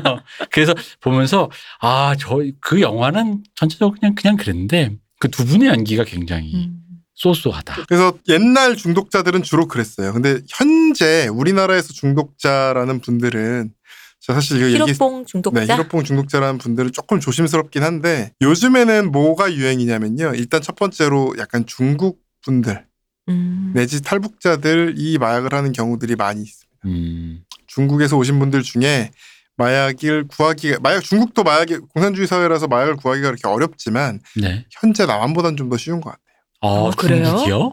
그런 것 같아요. 뭐 이건 제가 근데 어쨌든 제가 마약 사건 하면서 그런 걸 되게 많이 봤어요. 중국에서 마약을 사오다 걸리면 바로 사형이잖아요. 그럼에도 불구하고. 그게 외국인의 경우에는 그만큼 처벌을 하지 않는다고. 내국인 같은 경우에는. 근데 이제 이게 한국과 왔다가 약간 아까 한국 분들이 중국에 네, 가서 그러니까 송강호 아까 얘기처럼 뭔 남한 놈들 중독시키는 건 애국 아니야 뭐 이런 게 있을 수도 있는 것 같아요. 그러니까 왜냐하면 저는 이거는 오피셜일 수는 없어요. 그 오피셜 누가 알겠습니까? 그냥 체감상 그러신 것 같다. 그러니까 제가 의뢰인들하고 어떤 수사대에서 들었던 얘기로 따르면 정말 그런 좀 중국을 통해서 마약이 건너온 경우가 많고 그래서 심지어 뭐 그런 이건 기사로 나온 건데 마약을 굉장히 잘 하시는 어떤 여자분의 경우에 재혼을 4-5번을 하셨는데 그게 다 이제 마약 중독자들하고 네, 혼인을 했다 뭐 이런 얘기고 있고 뭐 그렇더라고요. 근데 그렇고 두 번째는 요즘 젊은 사람들은 아까 말했던 그런 데이팅 앱 같은 데서 만나서 원나잇 스탠드랑 같이 난교나 섹스를 위해서? 네. 대표님 좋아하시는 난교 뭐 이런 거를 하면서 같이 경험하는 경우들이 꽤 있어요. 그래서 이거는 근데 우리나라만의 현상은 아니고 외국에서도 캠섹스라고 합니다. 여러분 구글에서 캠섹스라고 검색해 보시면 나오는데 케미컬 섹스. 네. 화학약품 섹스라 그래서 주로 이게 인기인 데가 미국도 미국이지만 뭐 베를린. 그러니까 특히 이게 좀 남성 동성애랑 연결된 경우가 많아요. 캠섹스라고 하면. 우리나라에서도 그렇게 얘기를 좀 이쪽 커뮤니티 중심으로 요즘 돈다는 얘기들이 많이 들립니다. 그래서 그런 부분들이 좀 조심해야 되고 그래서 그러다 보니까 이런 얘기도 있어요. 로버트 할리씨 같은 경우에 그쵸. 히로뽕 걸렸다 그러니까 사람들이 좀 아는 사람들은 바로 의심했거든요. 걔인가? 뭐 이런 생각을 바로 했었어요. 그래서 실제로 막 기사도 뭐 그런 식으로 동성애인과 뭐 네. 어쩌고 뭐 이런 식으로 나오고 그랬던 거예요. 근데 실제로 뭐 그 황하나 박유천 씨 봐도 그렇고 버닝썬 봐도 그렇고 뭐 동성애자가 아니라고 해도 그런 그게 이성의 동성애가 문제가 아닌 거니까요. 네, 그 문제는 아니고 네. 단지 어떤 그 유행하는 커뮤니티들이 있는데 옛날에는 좀 조폭 그다음에 뭐 이제 경상도 지역 이랬다면 지금은 성소수자 커뮤니티에서 네, 많이 본다는 거죠. 커뮤니티에서 특히 이제 여성 네. 동성애자는 좀 덜한 것 같고 남성 동성애자 커뮤니티 그런 이제 남성 동성애자들이 만나는 데이팅 앱 그리고 이제 주로 뭐 클럽 같은 데를 중심으로 좀 많이 퍼져 있는 것 같습니다. 그렇군요. 근데 진정한 제가 사랑하는 난교와 마약을 결합했다니 이건 정말 사파다. 왜 사파예요? 진정한 것은 천상천 옥상천 아니야? 진정한 탄드라에 이르기 위해서는 이제 이러한 불순물 이런 건 아니라는 거죠. 아까 그 사이크 선수랑 같은 거예요. 진정한 인간의 능력으로 저번에 뭐 대표님 뭐 이렇게 술도 안 먹고 뭐 그런 얘기 하셨으니까. 그러니까. 극치에 다다라야죠. 특식클럽은 술도 안 먹는다 했으니까. 그럼요. 그래야지 어떻게 이렇게 마약 이런 거 힘을 이런 애들이 꼭 이제 나중에 숙식클럽 어디 있다고 부르고 술 먹고 이런 애들이 꼭 이런 애들 뭐 잘한다라고 자기 뻐긴 애들 있잖아. 그게 그때 다 술 먹어서 형 나 섹스 잘해요. 뭐 이런 애들 있잖아. 이런 애들 있잖아. 이런 애들 뭐가 있는 거야. 이런 애들이야. 그걸 형한테 왜 말하니? 그걸 왜 나한테 말해? 그건 내가 알고 싶은 얘기인데 아니, 난 형한테 왜 말하니? 입이 간질거리네. 그런 거 있잖아. 난 섹스 잘해요라는 말을 처음 제가 어쨌든 모 지인에게 들었을 때 이게 말이란 건 뭐든지 할 수 있지만 이게 대화로 올라올 얘기인가. 그러니까 이 주제가 어떻게 확인할 거야. 보통 이런 류의 얘기가 아닌가. 뭐 약간 이런 생각이 들면서. 거야. 우리나라 마약 사범 진짜 많죠. 그 마약 사범들이 좀 제일 유명한 사람이 아마 그 전 대통령님의 동생이셨던 박지만 씨일 거예요. 네. 이분은 뭐 한 번 걸리면 50회 투약 이렇게 걸렸어요. 50회 투약. 그리고 이제 그 당시 그것도 항상 깎아준 거 아닙니까 혹시? 기사에 나왔죠. 뭐 이렇게 마약 섹스 파티. 그렇죠. 맞아요. 그러니까 모델과 두 개는 항상 붙어 있죠. 정재계 셀럽 남성이 연예인이나 그런 모델 여성들과 함께 섹스 난교 파티를 한다라는 게 사실 그 근처부터 나왔던 그 이미지거든요. 네네네. 그래서 여러분 그러면 여기까지 얘기 들으시면 이 히로뽕이 너무 위험하잖아요. 네. 그리고 1회 투약량이 0.03g이에요. 0.04 이렇게 이 정도 아닌가요? 0.03이면 거의 눈에 살짝 보일 정도. 네. 이거지. 뭐. 그래서 제일 걱정되는 게 아까 그 대표님 말씀하셨던 것 같은데 저는 주사를 꼽는다는 얘기는 솔직히 못 들어봤고 뭐 바카스 같은데 타가지고 주면 그거 먹고 중독이 된다. 뭐 이런 괴담은 들어봤어요. 근데 일단 그런 가능성은 거의 없다고 보시면 됩니다. 첫 번째로 0.03g이라고 하잖아요. 그게 한 10만 원 해요. 아 그래요? 아 그래요? 근데 나한테 그 정도도 못 써? 내가 로또로도 10,000원 하는데 5,000원도 안 되는데. 자, 마약상 당신이 돈이 별로 없으면 안 붙어요.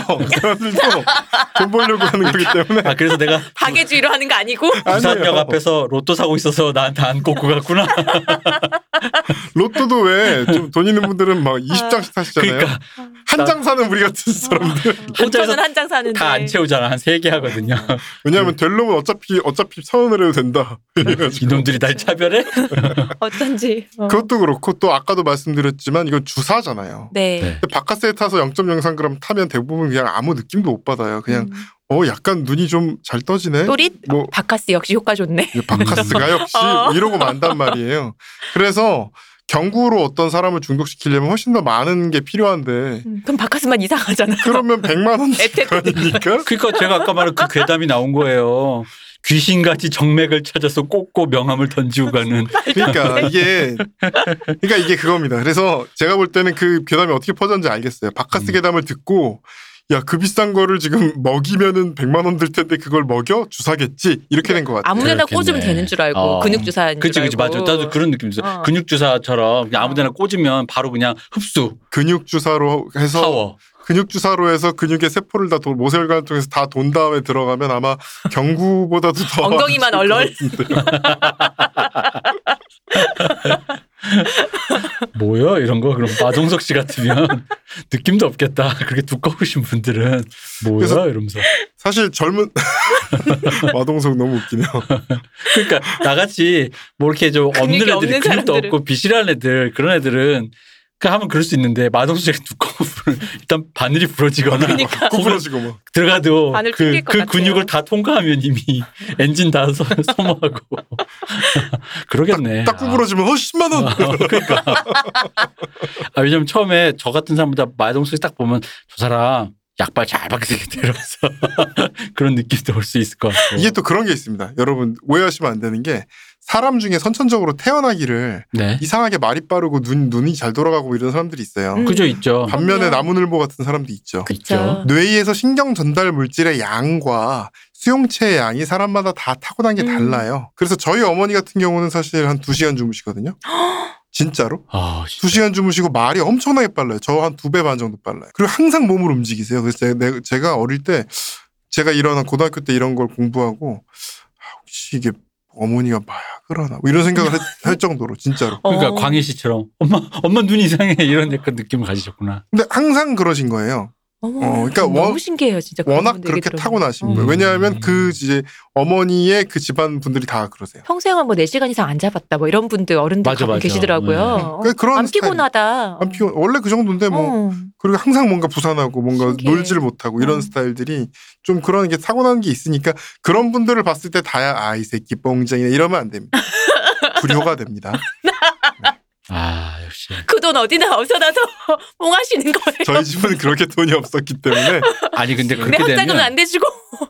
이 말씀을 들어보니까 마약 종류에 따라서 다운 게 뭐 이런 게 엎어개가 있으니까 사람 기질 따라서도 취향의 초이스가 좀 갈릴 수 있겠네요. 맞습니다. 그러니까 예를 들어 저나 제 주변 인간들 같이 약간 이렇게 나무늘보처럼 누워서 그냥 사람들은 세월을 날로 통으로 보내는 류의 사람들은 전형적인 대마 전기들이죠. 그죠. 대마 쪽으로 갈 것 같거든요. 아무리 취향이상. 전기들이 아니고 전기들로 보이는 사람들. 왜냐면 전기가 되시면 좋을 분들이죠. 그러니까 왜냐면 내가 그렇게 머리를 빨리 돌려서 물론 욕심은 있죠. 머리를 빨리 돌려서 시나리오도 빨리 써가지고 영화도 빨리 찍고 해서 뭐 이렇게 좀 더 성과를 내고 싶다는데 그건 잠깐이고 사실은 몸이 안 움직이는데 몸 안에 있는 욕망은 행복은 거기서 느끼지 않겠죠. 좀 더 느리게 좋다 이렇게 축시가 되게 오래가네 뭐 이런 거 있잖아. 하루 종일 축시네 막 이런 느낌처럼 그런 어떤 그 초이스에도 영향을 미치겠네요. 그럼요. 그 성향이 있죠. 그래서 뭐 미국 대학가 제가 교환학생 갔을 때 저 버클리 UC 버클리 보면 이렇게 잔디밭에 네. 이렇게 누워 계신 분들이 있어요. 딱 보면 알아요. 저기. 그러니까 무이들과 함께. 네, 그러면 제가 이제 담배 피면서 지나가면 되게 이렇게 귀찮은 몸을 일으키면서 너 그거 몸에 안 좋아 이거 펴 그리고 간신히 저한테 준 다음 다시 누워서 웃어요. 뭐 이런 분들이 있어요. 대만은 중독성이 담배보다 낫단다 이러면서.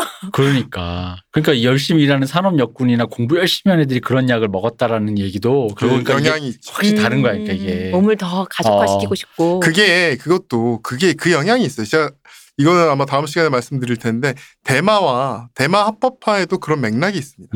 그리고 왜 금주법도 사실 그거잖아요. 금주법 술을 먹으면 사람이 다운돼서 일을 못하니까 네. 그 어떤 발전하는 시대 정신이 금주법을 네. 원하지 않았던 측면이 분명히 있듯이 현재 왜 대마 합법화를 할까? 메스 합법화하자는 얘기는 없잖아요. 그렇죠. 네.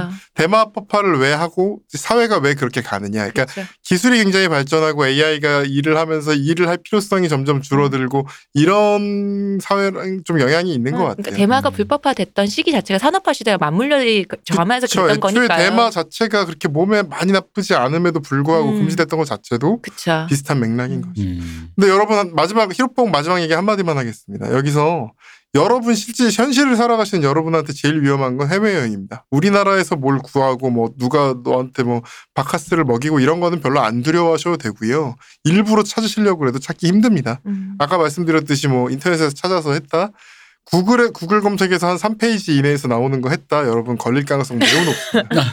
호기심이 든다고 해서 여러분이 호기심에 먹어보고 싶다고 해서 오히려 해보기가 되게 힘들고요. 한국 내에서는. 네, 한국 내에서 힘들고 외국 여행은 꽤 유명합니다. 위험합니다. 그러니까 필리핀이 지역 따라 다 다르거든요. 지역마다 특색이 너무 섬마다 다 다른데 어떤 섬에서 샤브라고 한다고 했잖아요. 네. 근데 메스랑 카페인 섞어서 주사하는 경우 되게 많고요. 이게 데이터로 나온 얘기인데 어떤 지역에서 유흥업소 일하는 사람의 20%가 샤브 상용자. 공식 통계로만 해도 전체 인구의 3%가 샤브 중독자. 그러니까 너무 필리핀뿐이 아니라 동남아 지역 같은 데서 이런 거를 자기도 모르게 접하는 경우들이 많기 때문에 뭐 주사를 한다든가 뭐 새로운 경험을 하면서 돈을 요구한다든가 이런 거는 굉장히 조심하셔야 됩니다. 요즘은 아닌지도 모르겠는데 예전에 뭐 한비아 씨 그 뭐 덜어서 지고 뭐 이런 책에도 왜 본인이 쓰기도 하셨고 그리고 그러니까 대마초 같은 경우에 아니요 그런 식으로 그러니까 뭐 그게 대마초가 들어간 어떤 음식이 그냥 음식이에요. 근데 그게 해피를 많이 쓴다는 거 뭐 해피피자나 아니면 뭐 해피주스나 이렇게 뭔지 모르고 먹었는데 그게 대마를 같이 갈아 넣는다든지 대마가 토핑됐다든지 뭐 대마가 들어갔다든지 그런 음식인 경우가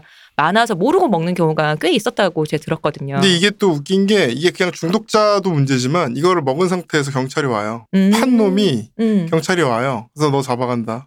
그래서 뇌물 안 좀 잡아간다. 여기까지도 비즈니스에 연결돼 있는 경우가 많아요. 그러니까 마약 사범에 대한 공식 처벌은 매우 높으니까.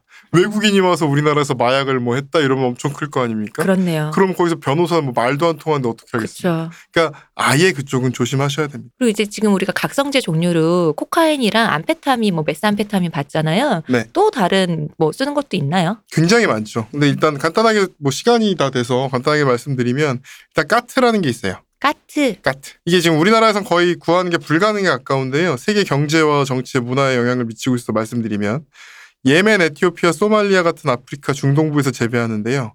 젖은 상태에서 씹으면 약한 암페타민류 같은 각성제가 된대요.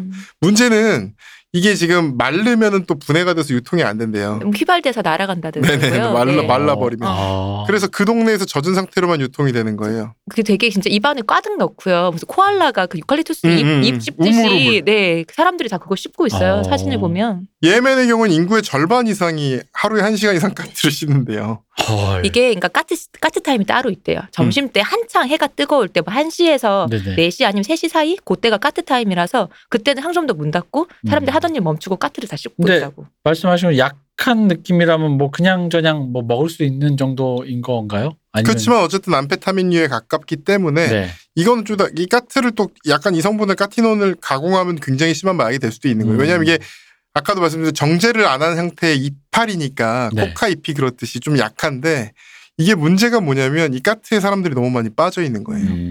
그래서 당장 먹을 걸 재배해야 되는데 먹을 걸 재배할 때 그리고 이제 까트는 지금 수출이 힘들잖아요. 아까 말씀드렸듯이 마약이기도 하고 마르면 또 안 되고 이 두 가지 때문에 수출이 힘든데 원래 예멘은 커피의 발상지고 예멘, 모카, 마타리 그러면 에티오피아도 그렇고. 근데 이 커피 좋아하시는 이 대표님 여쭤볼게요. 네. 실제 예멘 커피 몇 번이나 마셔보셨어요? 저는 일단 아프리카 커피는 잘 안 먹기 때문에 상종을 잘 안 하는 편이에요. 예멘 커피는 옛날에는 뭐 고우가 좋아했다느니 뭐 옛날엔 예멘 모카라는 말 자체가 예멘에 있는 도시 이름이에요. 네. 그러니까 예멘은 거의 커피의 발상지인데 지금 커피 재배를 거의 안 합니다. 까트 재배인 거예요. 거기다 물이 부족한 땅인데 여기서 까트를 키우면 물이 많이 들어간대요. 와사비처럼. 그래서 물이 많이 들어가고 그래서 이것 때문에 굶어간다는 거예요. 그래서 지금 뭐 예멘 전체 국내 총생산의 3분의 1 정도가 까트 생산인데 지금 사람들이 까트만 하고 그래서 빈부격차도 되게 그것 때문에 더 심해지고 사람들이 먹을 게 별로 없어지고 그리고 그러니까 식료품도 생산을 안 수입을 하고. 다 해야 되니까. 네. 적자가 매우 심각하고 그래서 소말리아 해적들이 해적하는 이유 중에 하나도 까트 살라고. 근데 여기 사람들은 까트 자체를 마약이라고 생각 안 한대요. 네. 우리나라 대부분의 거죠. 나라는 마약을 생각하는데 그냥 활성제니까 애기들도 씹고 하는 거라서.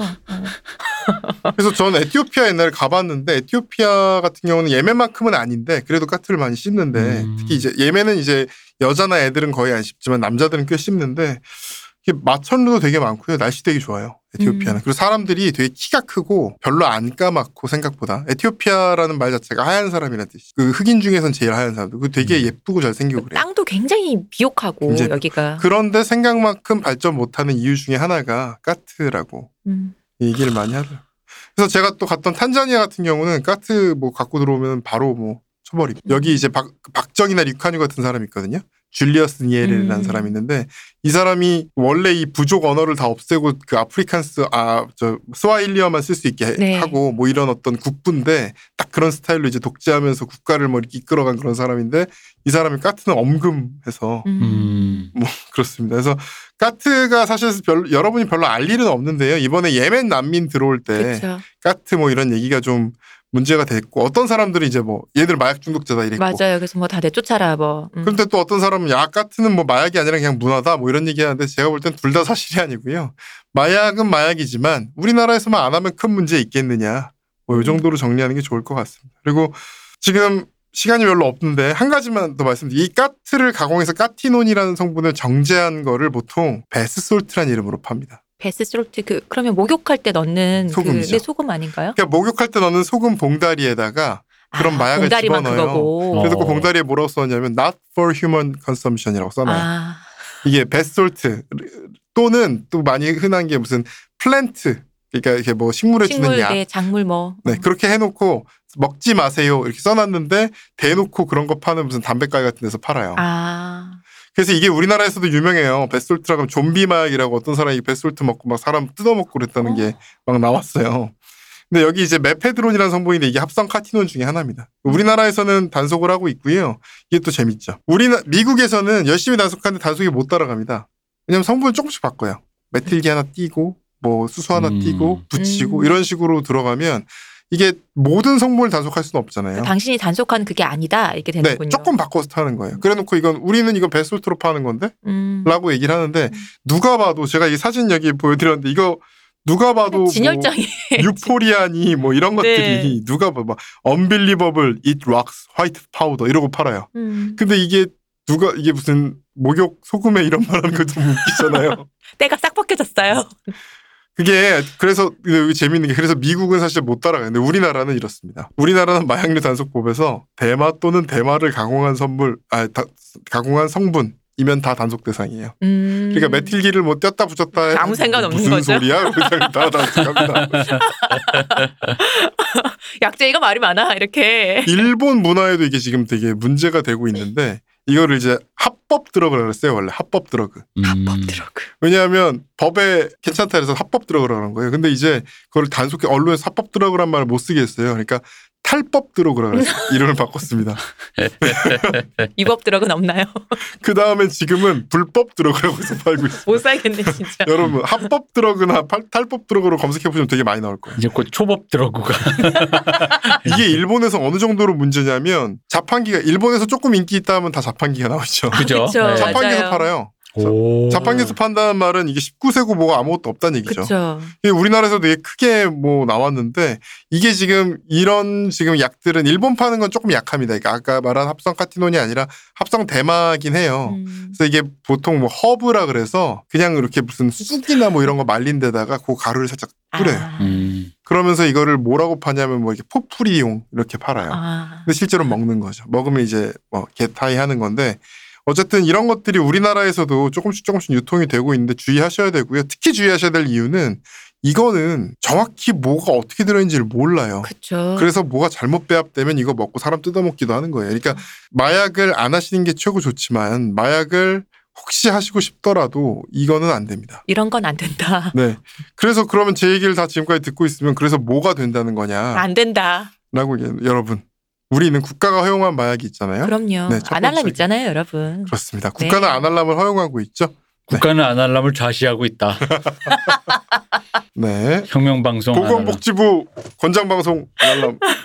뭐 그렇습니다. 그래서 결국은 이제 정리를 하면 하지만 우리한테 제일 익숙한 건 당연히 카페인, 니코틴, 알코올. 그렇죠. 카페인과 니코틴이죠. 특히 이제 각성제로서는.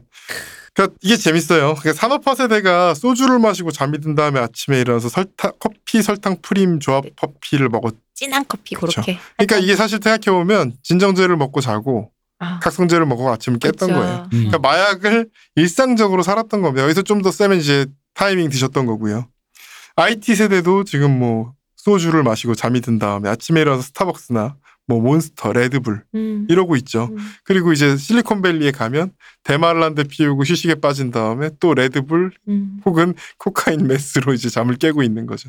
그러니까 사실 마약을 무조건 나쁘다, 좋다 이렇게 판단할 수는 없습니다. 그리고 어떻게 보면 이거는 일종의 도시의 삶의 어떤 핵심일 수도 있습니다. 우리가 도시의 삶, 그러니까 정해진 때에 잠이 들고 정해진 때에 일어나야 되고 해가 져도 되게 오랫동안 깨 있어야 되고 최대한의 효과를 내야 되고 이것이 어떤 자본주의의 삶이고 도시의 삶이잖아요. 어떻게 보면 이런 각성제, 진정제 이런 거는 이런 도시의 삶의 필수품일 수도 있을 거라는 생각은 들고요. 그런 의미에서 조금 무섭긴 합니다. 앞으로 점점 사회가 점점 더 도시화되고 점점 더 사회화되고 그러면서도 해야 될 일 같은 뭐 이렇게 AI 이런 걸로 줄어들고 이러면 마약이 좀 더 심해지고 이런 사회가 되지 않을까 조금 걱정되는 부분도 있습니다. 사실 계속 우리가 이제 마약이라고 하면 맨 처음에 얘기했듯이 되게 심각한 어떤 종류의 것을 생각하잖아요. 근데 변호사님께서 카페인, 알코올, 니코틴을 얘기를 하니까 그렇다면 이 도시를 사는 이 현대인들은 모두 연성화된 마약에 그렇죠. 뭔가 하나씩은 중독이 돼서 살아가는구나라는 생각이 들어서 진짜 씁쓸하네요. 그러니까 다운계 마약이 사실 문제가 된 건 소는 누가 키우냐라는 그 그쵸. 질문에 대응하기 위해서 히로폰을 나와서 이걸 먹여서 짧은 시간에 빨리 키우고 다시 잠들겠습니다. 그렇네요. 네. 근데 결국 그러니까 말씀하신 그 뭐 저희가 다음 시간에 좀 더 다뤄보겠지만, 그러니까 인류가 사는 데 있어서 우리 지금 삶의 어떤 대격변기 앞에 있는 것 같기도 한데 그 기후로 먼저 끝날지 터미네이터가 먼저 와서 작살낼지 모르겠지만 어쨌든 격변기 어떤 그 과도기에 있는 것 같은데.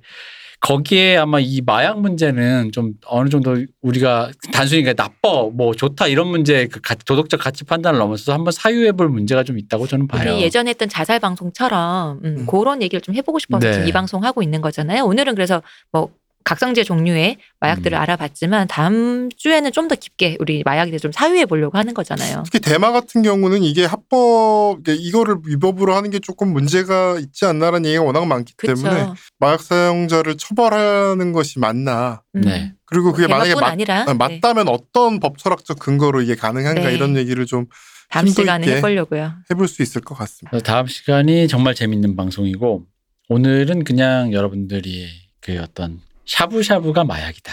뭐 이런 얘기 아닙니다. 상식으로 좀 들고 가시고. 사실 그 진정계 마약, 다운계 마약으로는 아까 연성화된 다운계 네. 마약으로 알코올 얘기는 우리가 또 다 했잖아요. 몇 주에 걸쳐서 또 신나게 했지 않습니까? 네네. 그러니까 다음 주에는 마약 쪽으로 좀 더 심도 깊은 얘기 한번 해보죠. 전 사실 너무나 당연한 거였는데도 방송하는 중에 뭐랄까 도너 점수의 순간으로 아까 얘기했던 이게 마약도 취향 따라 갈리겠구나라는 순간 그러게요. 약간 일종의 마음에 짜게 식는 현타가 왔어요. 왜요? 그러니까 왜 저와 제 친구들이 젊어서 만약에 미국에서 태어났으면 어떤 종류의 정기가 보여? 팟헤드가 되셨겠죠. 이렇게 마약 종류가 여러 개니까요. 왜냐면 그 소셜 네트워크에 나오는 그 영화에 나오는 그쪽 사람들처럼 막 열심히 하고 뭔가 뭐 그런 게 아니라 그럴 리가 없잖아요. 왜냐면 옛날에 들었던 얘기가 대마나 이런 류의 것을 하면 그러니까 시간을 늘려주는 걸 하면 그러니까 저희 같이 음악이나 영화 좋아하는 애들이 그런 걸 들으면 감상의 폭이 엄청 높아진다는 얘기를 들었어요. 그게 진짜인지 아닌지는 잘 모르겠지만 다음 시간에 상세히 말씀드릴게요. 네. 음악이 몸으로 들어와 막 이런 말을 하더라고요. 매트릭스 같이 복잡하거나 타르코프스키 같이 시적이고 그런 영화를 보면 영화의 세계가 막 4D로 막 느껴진다. 뭐 이런 얘기를 뭐 도시전설처럼 하다 보니까 아 그게 사실이야? 그러면서 왜 옛날 형들이 뭐 마약하면서 음악에 스테이지에 올랐다 이런 얘기 들을 때마다 그래서 그런 형들이 더 이상 이렇게 그 자기 매너리즘을 극복하기에 그런 걸 했나 이제 그런 얘기 생각하면서 근데 그렇게만 생각했는데 오늘 도노 점수를 느끼니까 그럼에도 불구하고 나는 그걸 안 했겠구나 안 했겠구나 싶은 거라는 거지. 늘어지는 거 할 거니까 그렇게 열심히 안 살았겠구나라는 거지. 뭐 안 올라가지 뭐 이러면서 이렇게 그 생각에 마음이 갑자기 축 처지네요. 또 마약을 안 했는데 축 처지네요 마음이. 안 될 일이구나. 이런 젠장. 그리고 아마 교수가 된 류 박사가 너 아직도 그런 거 아니? 이러면서 비웃을 것 같은 그런 생각에 이렇게. 교수님은 타이밍을 먹으며. 그러니까 밤새가면서 학과장 일을 하면서 학교의 노예가 되어가지고 걔는 그럴 리고 그렇겠네요. 약간 이런 느낌이 들어서 약간 뭔가 씁쓸해지면서 진짜 전혀 생각 못했어요. 이게 취향 따라 갈릴 수 있겠다라는 거를. 그렇죠. 전혀 다른 종류의 약인데. 네, 그래서 좀 하여간 재밌었습니다. 다음 시간이 더 기대가 되고 여러분도 아마 다음 시간 더 기대해 주실 거라 생각합니다. 네, 알겠습니다. 고생 많으셨습니다. 감사합니다. 네. 우리 변호사님은 바쁘신데도 그러니까요. 언제 이렇게 대본을 쓰셔가지고 새 식구도 있어. 이 대본 3개월 전에 써가지고 제가 드렸는데 네. 네. 시간도 없으실 텐데 또 시간 내서 와주셔서 감사해요. 한마디 뭐 다음 시간에 네. 한마디만 더 하겠습니다. 이게 결국 아까 AI 뭐 이런 얘기 나왔지만 삶의 의미를 좀 찾아야 될 것 같아요. 사람이 네. 삶의 의미, 삶에서 어떤 것에서 행복과 기쁨을 느끼냐가 없으면 결국은 마약에 중독돼서 하루하루 시간을 보내는 게 지고의 쾌락일 수밖에 없을 것 같아요. 그런 의미에서 지금 둘째를 보고 있는 것이 매우 행복하고요. 네. 네, 사랑하고요. 아내. 축하드려요 다시 한번. 그리고 마지막으로 아날람의 연속성을 위해서 이 마약 방송 시리즈가 끝나면 문세님이 해명해 주실 말이 있다. 마르크스가 이런 말을 했다. 종교는 인민의 아편이다. 네. 좋다는 거냐 나쁘다는 거냐 뭐 어쩌라는 거냐. 문세님께 해명을 듣는 걸로 하겠습니다. 그거를 들어보도록 하겠습니다. 이게 되게 유명한 문구입니다. 맞아요. 네, 감사합니다. 고생하셨습니다. 감사합니다. 네, 감사합니다.